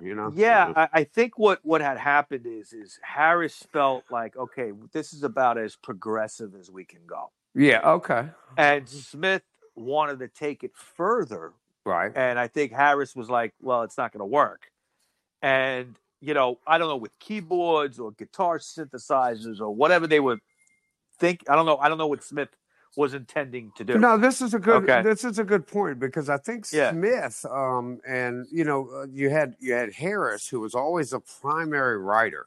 I mean, he wrote the lyrics, he wrote the bass parts, he wrote all the songs. But I think, once Smith started getting his legs, maybe it was like, I don't know, It could have been like, try something else. I want to try. Right. It could have just been like, listen, I made a solo album, I like this direction better. As an artist, man, you want to stretch out, so. Right. Now, he would leave over this. And he did. They did. But when he came back, he brought Bruce with him. Yes. Yeah. And that's a few years away. But Bruce is still in the band, and Smith left, and now they bring in Yannick Gers, who had worked with Bruce on his solo project. The 8th studio album that they would go and make now is called No Prayer for the Dying. And all right, not now, my favorite record. Yeah. Well,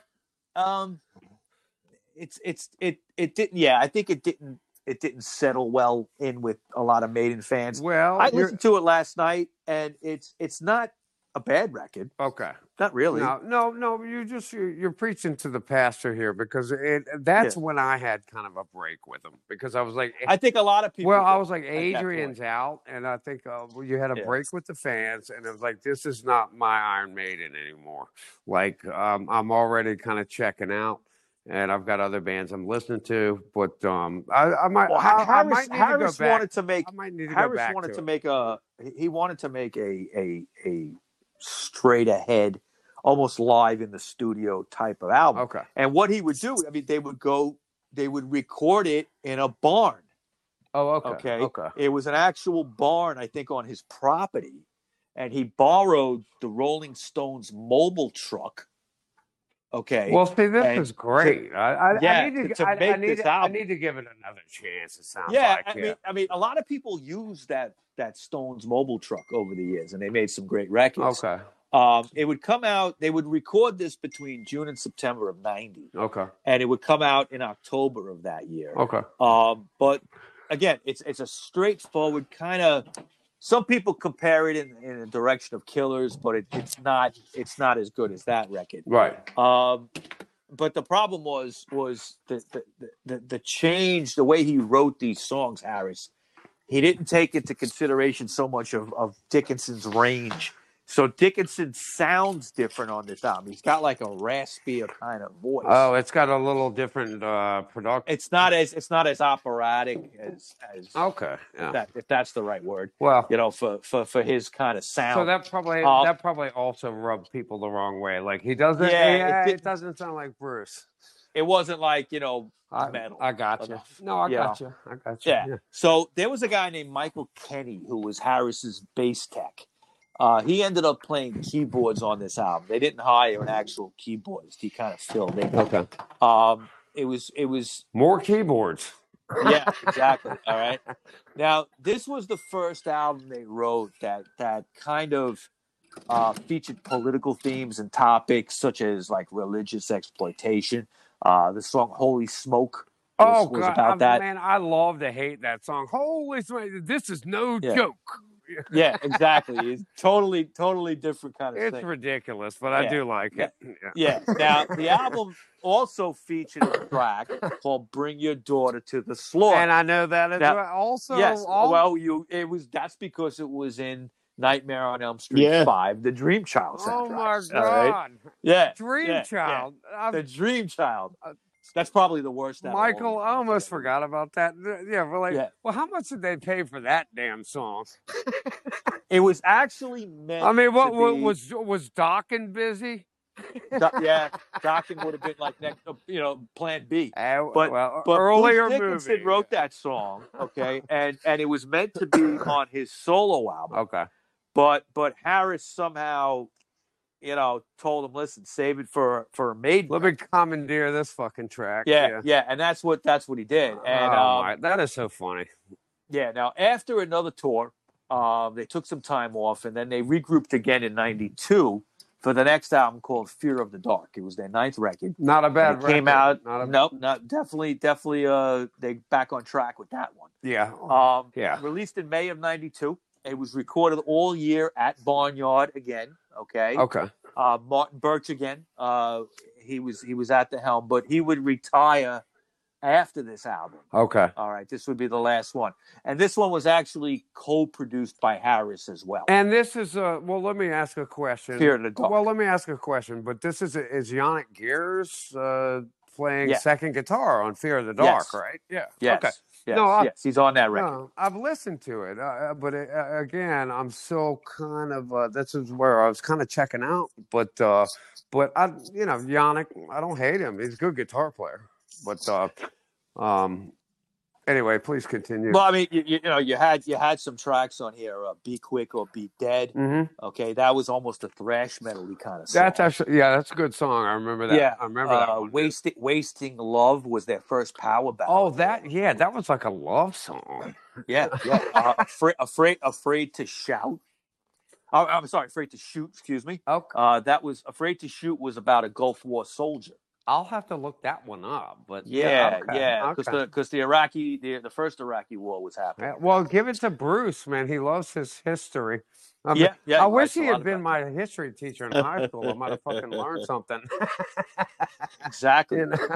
Yeah. Oh man. Yeah. Another track was called "Fear Is the Key." Okay. All right, and that was a song about AIDS. Oh, All right. well, that's Weekend Warriors was about football hooligans. man. You got all the deep cuts, Michael. I love it. Yeah, no problem. I mean, it was kind of like a back on track kind of record for them. That's the way I see it. Okay. Because I think they were spinning their wheels with the one before that. But anyway, you know? but they got Yannick, and they're still. I mean, Adrian came back in what was it, 99? I think so. Right. When Dickinson came back, 98, 99, they got rid of. Well, we're going to talk about Bailey. Okay. Yeah. Well, we got to talk about him. Yeah. Sure. So. What would happen? Yeah, is, Blaze Bailey. Who, Blaze? No, Blaze. No, yeah, Blaze, I'm afraid to talk about him. Yeah, no, I'm just kind of. He's really not on my timeline, man. I try to ignore him. I had totally tuned out at this point, but in '93, Dickinson would announce that he was leaving the band. Yeah. Okay. Yep. He was done. Now he agreed to remain kind of on for a farewell tour and to record 2 live albums. I think they had contractually obligated to. Okay. But the first one was called A Real Dead One. I remember that. Featured tracks from '86 to '92. Okay. And then they also had A Real Dead One, and that featured tracks from '80 to '84. A Real Dead One. I remember that. What they were doing sometimes on their shows is they would just concentrate, and they do this to this day. They concentrate on one era. Well, they do, and they record everything. These guys, they're always coming out with a video, and these guys. Well, that's all for the fans. I mean, and also it's very, it's easy to make a live record. I mean, you could just they know they can sell the hell out of it. Sell it. That's the thing. People buy live Iron Maiden albums probably as much as they buy the studio. Sure, no. Which is rare because some bands find that when they put out a live album, no one buys it, even if they're a popular band. Okay. But not everybody's as good as Iron Maiden. So yeah, that's true. That's true. But also, like live albums, sometimes bands treat them as like, all right, I got to get out of this record contract. I got one more record. Let's just out of line. No, I get it. All right. I mean, bands have done that a million times. Yeah. But then you have other bands that geez. Who put out a lot of live albums? Frank Zappa put out a lot of live albums. Oh, Zappa? No, he was a force. Yeah. So but and they would put as much into that as they would into a studio record. Yeah. And Maiden is like that. But this tour, actually, a farewell tour with Bruce, didn't go well because Harris felt that Dickinson was really only putting in 100% if it was a high-profile show. Well, Dickens is ambitious, and so is Harris. But I can imagine. Do you think they had a little power struggle? Listen, I think. I mean, one thing I forgot. They're both to mention, businessmen. I can imagine. What you mentioned power struggle. One thing I forgot to mention, just going back a few years, when Dickinson joined the band, okay, prior to that. The way the Iron Maiden shows the dynamic of it is obviously Di'Anno was the front man, but Harris being a bass player, which is kind of rare that he would be in the spotlight, but he was, and he would run up on front of the stage. Man, I know exactly I know exactly where you're going with this. Yeah, and he had a presence. Okay. Yeah. And it's his band. I get it. When you watch these Di'Anno live videos, Harris is all over the place. Yeah, but then Dickens is like, Steve's got his foot on the monitor. Trying to take and what would happen is front of the stage, right. And what would happen is Dickinson in the beginning kind of was like, what the fuck? He was getting butthurt about it. Yeah, like Harris would run by him and bang him with the bass. I love it. And they had this little power struggle. I think Dickinson won out. Okay. Well, of With course. that, Yeah, he's a you know, singer. He's a singer. right. But Steve jockeyed for position, didn't he? Early on, absolutely. I mean, early on. it's his band. Yeah. At the yeah, end of yeah. the day, it's his band. No. Right. Oh right. my Now, God. the tour, like I said, it didn't go well because of that. Also, Oh. Harris accused Dickinson of mumbling through his lyrics sometimes if he didn't feel like singing. They did their farewell show on August 28th, 1993. It was actually filmed and broadcast on the BBC Right. and released as a video called Raising Hell. In 94, the band, now they had to audition for singers. So they were listening to a lot of cassettes people had sent them, also live auditions. Gotcha. They ended up settling in with a guy named Blaze Bailey. Mr. Blaze Bailey, yeah. Right. He was formerly of a band called Wolfsbane. That band, Wolfsbane. Right, that was the band he was in. And Wolfsbane actually opened for Maiden in 1990 a couple of times. Well, were they? That's so funny. I have to go back and look at that. Were they any good? Or? I can't remember how they sound. I didn't look it up. It's a great name. It is really. Michael, it really is an awesome name. But they were probably your just regular power metal. And right away Bailey got his vocal style. Well, nobody very different. Well, nobody accepted him. Not in my camp anyway. But I remember being like, "Well, this is over." Yeah. I mean, it was like when Van Halen got that guy from Gary Sharon. Oh, that was terrible. Whatever. Good luck with that. Was a bag of dicks. I mean, it was bad. It was bad enough. It was bad enough you had Sammy Hagar. Now you got this fucking. Well, guy. at least with Sammy Hagar, you're like, well, I know Sammy. I like Sammy. Yeah. But the Gary Sharon, it was just like, oh my God, he's all just skinny and weird looking, and we don't like it. This is not my Van Halen. Yeah. Now the 10th Iron Maiden album would be ready to be recorded. Okay. It was called The X Factor, and they had X like the Roman numeral 10 for their 10th Not a album. great record. No, not a great record. It was released October 9th, 1995. Yep. They recorded it pretty much all that year at Barnyard. Steve Harris and a guy named Nigel Green was brought in to produce. Well, who's Green? What had he done? I think he was kind of a newbie. New school metal producer. Yeah, I think he was. If anybody listening wants to correct me, feel free. I'm not 100%. No, that's fine, but maybe not a good fit for Maiden. Sounds like. I don't think he had a lot under his belt, but I could be wrong. Yeah. The album was the only thing different about this album that you could say might stand out a little bit. Is that it was a darker album because Steve Harris was going through a divorce at this point. Okay, and we all know how that can fuck you up. So he was writing like darker songs. So he's tripping. It was kind of He was right. Yeah, he wrote like "Sign of the Cross." Well, now I want to listen to it, and I want to go Steve's dark divorce period.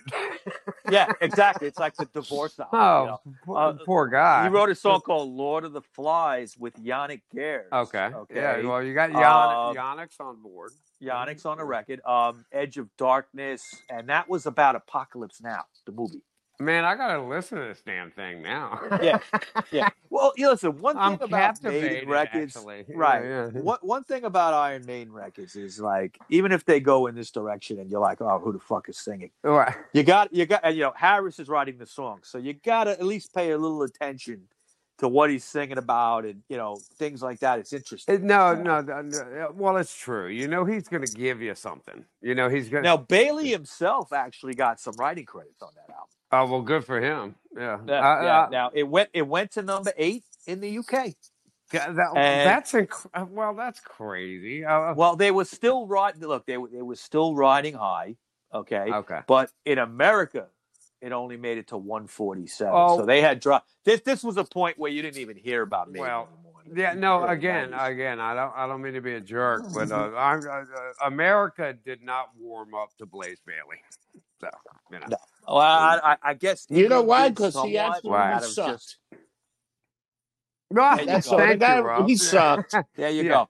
But I'll say something, and when I talk about the next album, I'll give him a little bit of sympathy. The I'll tell you virtual why. one, Okay. virtual 11, whatever the hell it was. Right. Virtual Virtual 11. In '98 they would start recording that. Okay. Again with Blaze Bayley. It would come out in March of that year. I can't believe And they it would did. Did they do 2 records with him? I can't. Yeah. 2 records with him. Yeah. Now, it would be their lowest charting record to date. Oh, I bet. But now I say that it got to number 16 in the UK. Well, what the hell?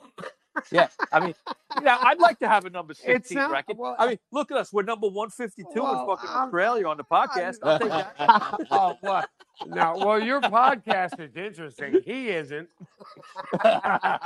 All right. Oh, thanks, well, John. hey. Yeah. Hey, you Now, know, yeah. but again, it sank like a Led Zeppelin. Yeah. It got to number 124 in America. That must be a stinker, man. I got to look that Yeah. up. But then okay, the tracks, the album had some songs. Okay, a song called "Future Real," okay. and a song called "The Angel and the Gambler." Okay, which is kind of like sounds like a country song almost. Yeah. Okay, Kenny again, Rogers. Kenny total- Rogers right, was in the right, studio yeah, that day. Right. Kenny Rogers jamming with them. Anyway. Now, Bailey, his big, I think people's biggest beef, and the critics would get on him with this, is he's like a lifeless singer. Well, Okay. he didn't. He didn't bring anything. He to the didn't fans. look good in my book. I'm sorry. You know. Yeah. He didn't look good, but the one little bit of sympathy I can get him is that, and I can give to him, is that he had to follow in the footsteps. Oh, of that it's a hard shoes. which is as hard shoes to Oh fill. man. Yeah. And what would happen is on these 2 albums they toured behind them, and he blew out his voice. Oh, he did. Kind of, okay, because he would be singing these songs written the way Dickinson could sing. Right. Okay, he couldn't do it, and he was at the end of the. He didn't have didn't have the pipes. When Virtual 11 came out and they toured it, when it came to doing the older songs, he really couldn't do He it, just and he was couldn't do having it. actual problems with his voice on that tour. Oh, well, God bless him. I'm sorry. Right now, so I mean, I guess he gave the old college try, okay, if you want to call it that. But he really wasn't the right singer. And Yannick Gers is actually on record saying that part of the reason he didn't work out is because they asked him to sing out of his natural range. Well, they would have a band meeting in January of '99, and he would get the boot. well, goddamn, if you can't do it, you can't do it. But I can't imagine. I mean, that's Bruce's pipes, and again, those are big shoes to fill. But the fans didn't like him. Well, so I that's think it was just thing. a, that's my thing. Because like I said, I check. I mean, I got into other stuff over the years, but I checked back in with Maiden. But when I saw this, here and there, when I saw Blaze Bayley, I was like, "What are they doing?" But God bless him. I mean, that's a lot of work. Right. And now, I'm sure he's a good singer in his own right. I'm not. I don't know what he ever did after I'm that. not down on the guy, but yeah, that's like I said, he tried. Yeah, he tried. Yeah. Well, that's now, a lot. That's big work. Yeah. Now, manager Rod Smallwood suggested at this point bringing back Bruce Dickinson. Harris kind of was a little lukewarm to it at first, a little reluctant. Okay, but then he eventually would come around and agree to that. So in January of '99, after they kicked out Bailey. So Smallwood introduced that idea. Yeah, it came from Smallwood. They said, "Well, what are you going to do?" He's a hell of a guy. Got to bring back Bruce. Bruce wasn't really doing it. Okay, from what I know. Okay. He would come back and also bring back Adrian Smith as well. Now, the interesting thing they did here is Yannick Gers, who had replaced Adrian before, he actually stayed on. So they had this 3-guitar attack, like you said, like a metal Lynyrd Skynyrd becoming a kind of thing going on. Yeah. Three guitars. Yeah. And it would be a reunion tour, basically. So they called it the Ed Hunter Tour, okay? And it tied in with a greatest hits collection that they put out called the Ed Hunter Collection. Okay, Ed Hunter. Ed as an Eddie. okay, and Headhunter, right? Yeah. So the interesting thing about this greatest hits is that it was picked by fans, and it was all based around their popular website. Okay. Okay, so bands picked the songs that were going to be on this greatest hits. Yeah, like now what? okay. I forget what's on it, but I'm sure it's a cross section of Probably everything, some I of the imagine. best. No, I just let me interject here because when Adrian rejoined, I went with an old friend of mine, this great guy, one of my best friends, this guy Russell. But I went to an Ozfest 2 years in a row, and it was Judas Priest and Iron Maiden and Black Sabbath. And these shows, both the shows were in Virginia, but I got to see Iron Maiden with Yannick Gers and Adrian Smith when he rejoined, and what can I say? They killed it, And I mean, these shows were classic. Yeah, from all I've heard about. Yeah. Everybody was happy Bruce was back. He still had the vocal chops. Well, that's the thing. Seeing Bruce live, and I don't know. I don't hate Yannick. He's not my favorite. But once he brings something. Well, he does. You know what he does, and I've kind of warmed up to it. But to have Adrian back, there were. I mean, Christ, this was 10 years ago, but they were great. They were great, and Bruce sounded great, and you got Steve Harris, Nico McBrain. That's a great name. That's a great name. Well, he's such a nut, man. You gotta. Now, one thing I got to mention too that I found interesting. I didn't know this until I researched this, is that when Dickinson came back, he had one little stickler that him and Harris had to agree on, and that was that he didn't want to record the new record that they were going to do at Barnyard. Okay, he just felt the sound on the last 4 albums that were done there. Well, why was that? Right? He just had a bad experience. He just was like, I think the first album that they did at Barnyard, like it was a barn. They were like getting hay in their fucking teeth. Okay, so it just was like, they were like, he just didn't want to fucking deal with it. No. I somehow know exactly what you mean. But oh man, that's funny.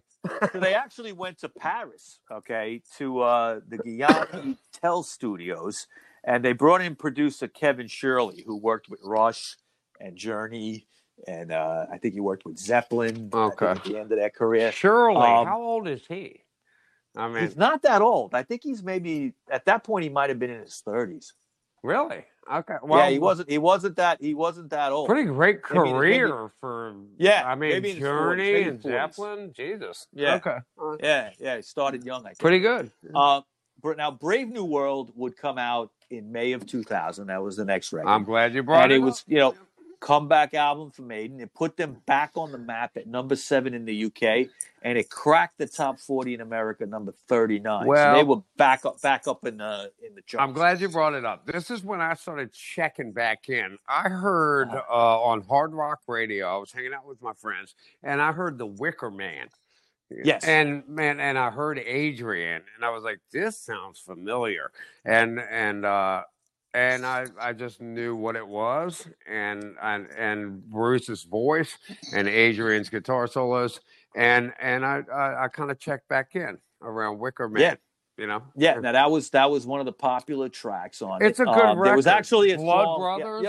It's a Blood Brothers. I was just going to mention that. Cut, great song. Right. Right. Fan favorite. Well, great lyrics. Great lyrics. Right. Yeah. There was also a track called The Nomad. Oh yeah, and a track called The Mercenary. They were actually they were leftovers from the Virtual 11 sessions. Oh, when they did a redux, thank God they did, because those are The Mercenary is a good song. And No, I don't know. I think they were left out. I don't think they were actually recorded with Bailey. But they were leftovers written from that time. Well, maybe a good time to revisit those. But no, I know both those songs, and it's a good point. But that man, when I heard like Blood Brothers, like I said, and when I certainly the Wicker Man, when I heard that, I was like, oh man, right, we're back. We're back. And to the fans knew they were back, so to make them happy, It sounded like it, yeah. Yeah, And they went on. I'm that fan you're talking about, So yeah. You tuned back in. And I remember kind of like hearing about him again. I'm like, all right, at least they got Dickinson back. Well, but I can't say enough about it, but it felt like Adrian Smith. So I'm a super fan. But yes, you are. But he was playing well, and Bruce sounded great, and it sounded like Iron Maiden again. Right. Now they would do a 100-date tour, right? At the when Brave New World came out, they would play 100 dates, and it ended up that they ended playing in the Rock in Rio show again in Brazil, in front of like 250,000 people this time. That was January of 2001. Okay. Then they would take the next year. They kind of took off, okay, but they did 3 consecutive shows in 2001 for drummer Clive Barr, who they announced that he had multiple sclerosis. Well, yeah, he had they really got behind the guy, and they did. They would do charity shows for him that year. Well, they would do it again in 2005 and 2000. Let me just revisit earlier in the conversation. Yeah. They're a family band, man. They fucking take care of each other. Pardon my French. Pardon my French. But so you got, and that's what I like about them. And I love it too. But please continue. So now in 2003, they would hit the road again for the "Give Me Ed Till I'm Dead" tour, and in the summer, before releasing the new studio album called "Dance of Death," they did that tour. But the album was recorded again with Kevin Shirley at the helm, and it was recorded at Psalm West Studios in London. The album features their first ever acoustic song called "Journeyman," as well as "New Frontier," which is a track that was written by Nico McBrain. All right. Really? And yeah, wait a minute. Nico McBrain wrote These are that both song. on Dance of Death? Yes. I think it was Passchendaele on that record. I think so. It's a good, okay. So. Okay, anyway. Yeah. But yeah. A little bit of a different kind of record, but it resonated with fans. It was, it was like, it didn't have Eddie on it, right? What was it? It was like a weird kind of graphic kind of thing. It didn't have the regular Iron Maiden graphics or something. Now, in 2003, they would hit the road again for the "Give Me Ed Till I'm Dead" tour. That was in the summer of that year. And that was at the time when they were releasing the album "Dance of Death." Now, this album was recorded with Kevin Shirley again, okay? And it was recorded at the Psalm West Studios in London.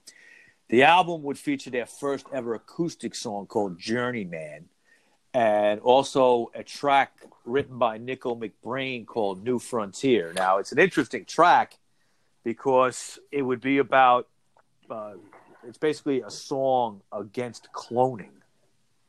That's a curious subject. And it's interesting because, I mean, Nico, he's a drummer, and drummers for being songwriters. No, and what I found interesting too is Nico McBrain felt compelled to write this song because he's actually a born again Christian. And is he? Yes, he is, and he felt that we're getting too close to trying to fuck around and make a human clone. So he wrote this song against it. So I thought that was interesting. So very few people know we have a born-again Christian in Iron Maiden. You know what? I have nothing against Christianity, but that is interesting. I didn't know that about him. Yeah. Now, there was another track called Montsegur, okay, and it's about the fall of the Cathar, which was a place during the Crusades. The Crusades it was a stronghold in Europe, I think in France, and Cathar was a place where it was a stronghold castle type thing, and it's about the fall of that location.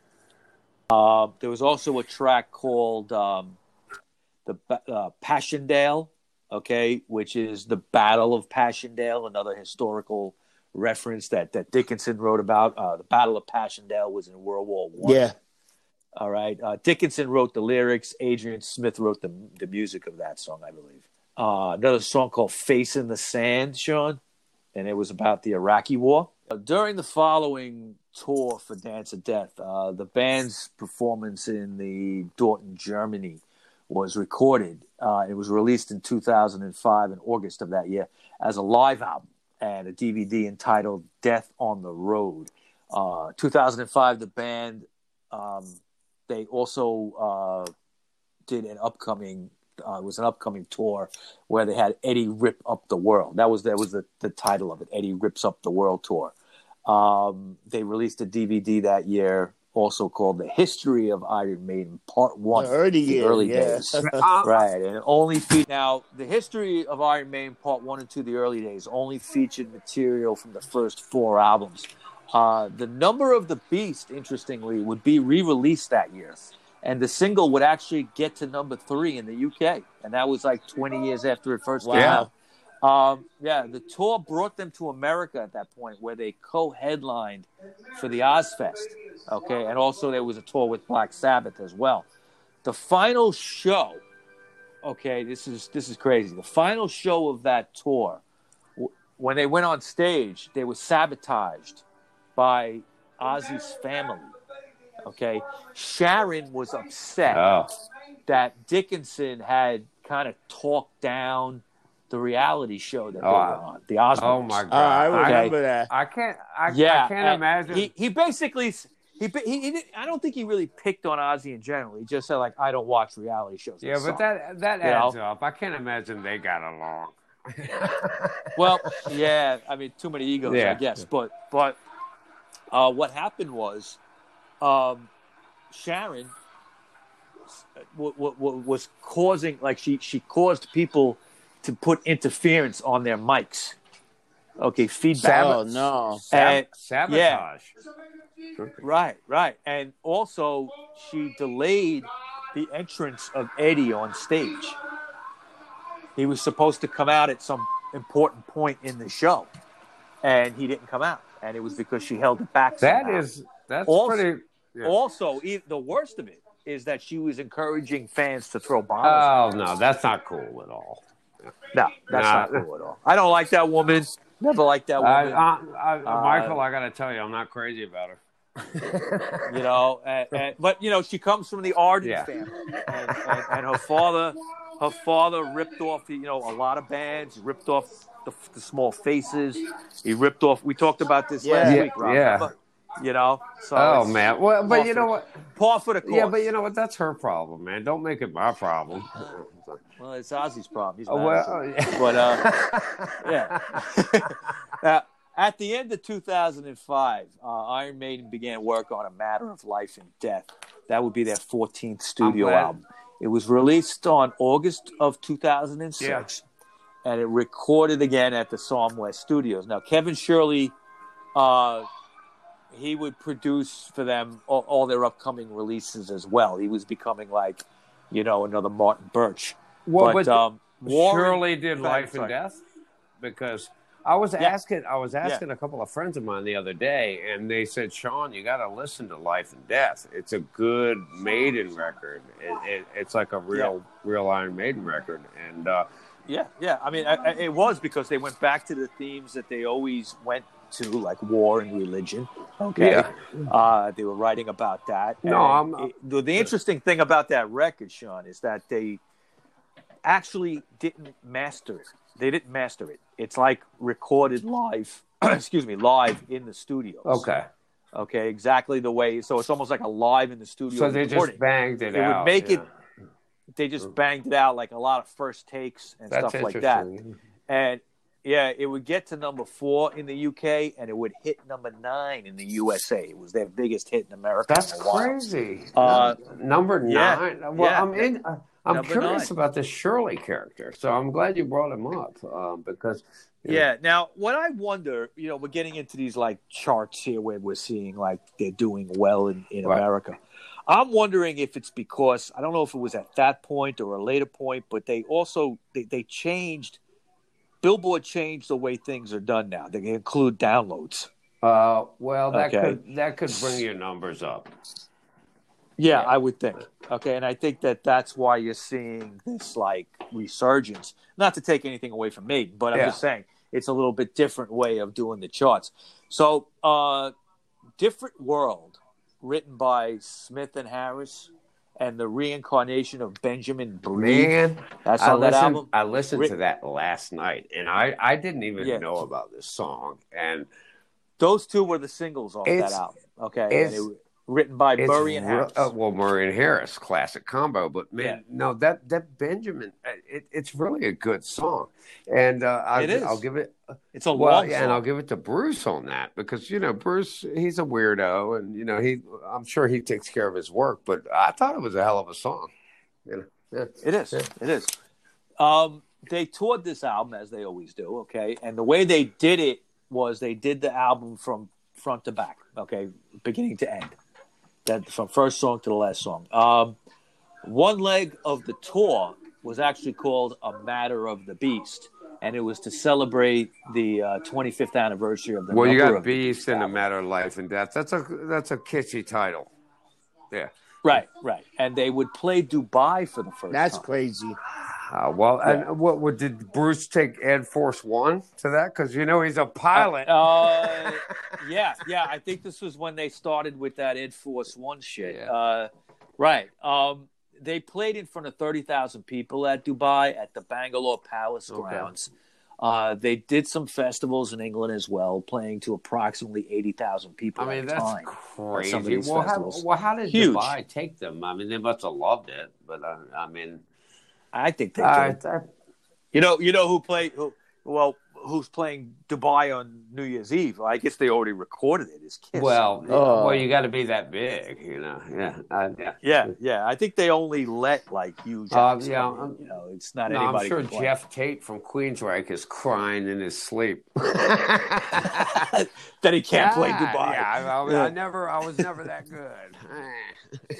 Oh man. Now, on September 5th, 2007, the band announced their Somewhere Back in Time tour, and it tied in with the DVD release of their Live After Death album.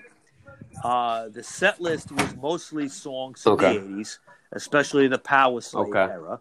They brought back some of the set designs from that. They charted their own plane, and again, Ed Force One, you mentioned it already. They would tour worldwide, playing their first ever shows in Colombia and Costa Rica. Also did some shows in Australia and Puerto Rico for the first time. They never played Australia. Well, you know what? I'm glad you brought it up again. But once they conquered Australia, I mean, they go nuts for them in South America. But once they conquered the South American market, it's very huge interesting. there's Since the huge 90s, metal fans down there. Yeah. Metal and punk. Yep. Metal and punk. And a lot of bands can make their bones, to pay the rent just by That's going a down good to way to South put America. it. Yeah. Okay, so they did the first show in Puerto Rico. You know what? I'm wrong. It was actually they played Australia and Puerto Rico for the first time since '92. It wasn't the first time they'd ever played. Okay. My bad. The tour would then lead to a compilation called Somewhere Back in Time, which would take tracks from the first album to 1988. Then the tour would carry on into 2008 and 2009 worldwide. They would win an award in 2009 for best British live act. And it was the British fans voted for it themselves. I mean, these guys were just crisscross. Again, and Steve Harris. We've been talking about it all night, but I mean, the ambition, but good for them. I mean, you should. Yeah. I mean, if you're handing out awards, definitely. No. Now, in 2009, January of that year, the band announced a full-length documentary film to be released called Iron Maiden Flight 666. It opened in select theaters that April, and it got released in May and June on DVD and CD. And it would top the. You have it. Well, it would top I'm the well music aware of charts it. Yeah, no, I sat down with that one yeah. night about a year ago, and it blew my mind. And it really is. It's just a testament to their ambition again. But and it was good footage. They've been around for more than 30 years at that point. Too. No, it's great footage, and God, I don't know. Bruce sounds good, and He's still got the He vocal really chops. Does. He really does. So. Yeah. Now, their 15th studio album will be called The Final Frontier, and it was released in August of 2010. Okay. This would be the final album put out on EMI. Oh, okay. Okay. It would end their 30-year relationship with them. They went back to Compass Point in the Bahamas to record it. It ended up going to number 1 in 28 That's so countries funny. and reached number 4 in the US. That's a hell of an EMI. They had a long relationship with them, but if you remember, but the Bahamas, they recorded Peace of Mind there. They recorded a couple albums. I guess they went back to their love roots. the Bahamas. I mean, who doesn't? Interesting enough, Dickinson has said that when they went back, it was the first time in 20 years or something like that, or a little bit longer. They said the studio was exactly the same. Wow. Even like a window that was broken or something, or like everything was like it was like right, they never the left. bathroom still. It was The bathrooms the sucks. same, yeah, something like that. It was like the same it's shit, cracking the shithole floor. we went to 30 years Right. ago. I love it. Right. And El Dorado was the song that was the hit off Okay. this album. It got them their first Grammy. Harris then would get a writing credit on that album on every track. Okay, he pretty much wrote every song or co-wrote. Okay. Satellite 15, The Final Frontier, was an Adrian Smith Harris composition. That's become a fan favorite. This was rumored to be their last album, but it would not be true because several more videos and compilations would follow in 2015. But then they would come out with their latest 16th studio record. It was called The Book of Souls. A good record. A good record. Yeah, came out in February, like late 2015. Well, it came out. Again, I'm glad you brought this up, but when that came out, I remember being kind of like, man, I might want to check Maiden out again because interesting cover, interesting subject matter, and the songs were good. So. But also, if you remember, there was a little health scare with Bruce. Oh yeah, well, the poor guy. Yeah, he had a little. Well, he had a cancerous tumor on his. He had a polyp in the back of his throat, on his tongue, and he got all cleared because I mean he's got he's got good doctors and good medical care, but I'm glad they caught it early because I mean and he's a very he's in good. I mean. Even though he had the polyp, he's in good shape physically. Oh God, he's in better shape than all of us. Than me. Yeah, definitely. All of us put together. But, definitely. But that's true. They would begin a Book of Souls world tour in February of 2016, and it brought them to China for the first time. Book of Souls is a double album. It's their longest album ever. It clocks in at 92 minutes. And it came out on Parlophone Records. Okay, they had jumped to that label. Basically, the tracks on that I like are Speed of Light, Empire of the Clouds. Oh yeah, that those two. Empire of the Clouds. That's one of their longer ones off that record. Yeah. That's a. Yeah, well, the whole album. Well, no, I need to revisit that. But I didn't know that was their first. That was their conquest of China. I didn't realize that. Yeah, first time they ever went there. No. Yeah. Again, another popular record. It got to number 1 in the UK. Well, what kind of reception did they have in China? I'm curious. I mean, did they? Sure, very polite. Well, sure. All right, no, good answer. Yeah. I don't think they jump up and down. No, well, generally they don't. But no, I'm just they're not like American I'm just fans. curious. But I can only imagine there's probably some good. There might be some video footage of them from China. I've never seen it. I know. I just can imagine there's probably some good fans that were like, "This is awesome," Yeah. So yeah. Oh yeah. Now in 2018, they would come out with a pinball game. Okay. It was called Iron Maiden Legacy of the Beast. Yeah, Legacy. Legacy. Right. Now, the Legacy of the Beast World Tour would start in Europe in that year. It ended up with some dates in North and South America. I believe they played the Barclays Center, I believe, last year, the year before, something like that. Now, to wrap things up here, November 20th, 2020, they released a live album called Nights of the Dead, Legacy of the Beast Live in Mexico City, and it was recorded a year earlier, September. Well, right back to Mexico, man. You know they love them. Yeah, I mean the South Well, they American go down fans there are to make huge. their money, and God knows, you know they're probably not paying taxes either. So you No, I'm sure, yeah, you know there's definitely Bruce something likes with that. Yeah, definitely. He could buy more. Yeah, fencing yeah, shirts yeah, and yeah, all that shit, yeah. A couple of more white shirts. I know. Yeah, White tunics. They'll revisit the Samson days and get a couple of nice white shirts. Yeah. So, Rob, that's what I Yeah, got. that was- that's the Iron Rob, Maiden show. well, Our longest show ever. It's probably just as long as an Iron Maiden. Oh my album God, I these days. know. Well, thanks. Long-winded is good, man. I miss you guys. Happy holidays. You know. Yep. I look. Thanks. This show will be up, I think, third week in January or so. Yeah. So, again, thank you, Sean, Absolutely. for coming on. Yeah, you know, Okay. gentlemen, it was a pleasure. So, all right. Okay.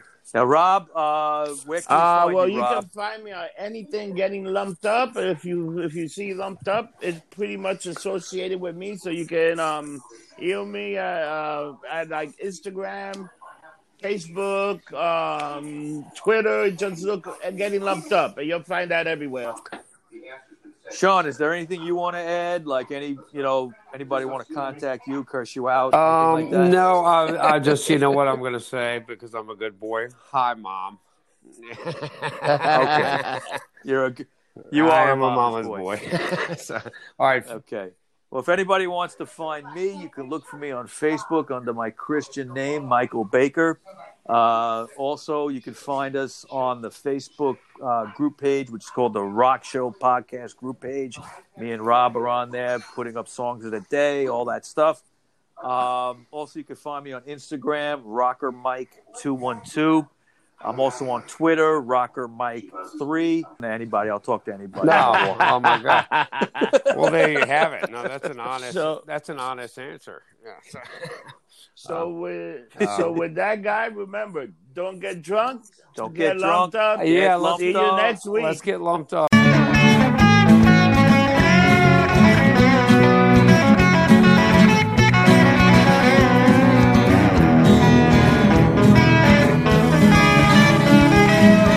The only podcast you will hear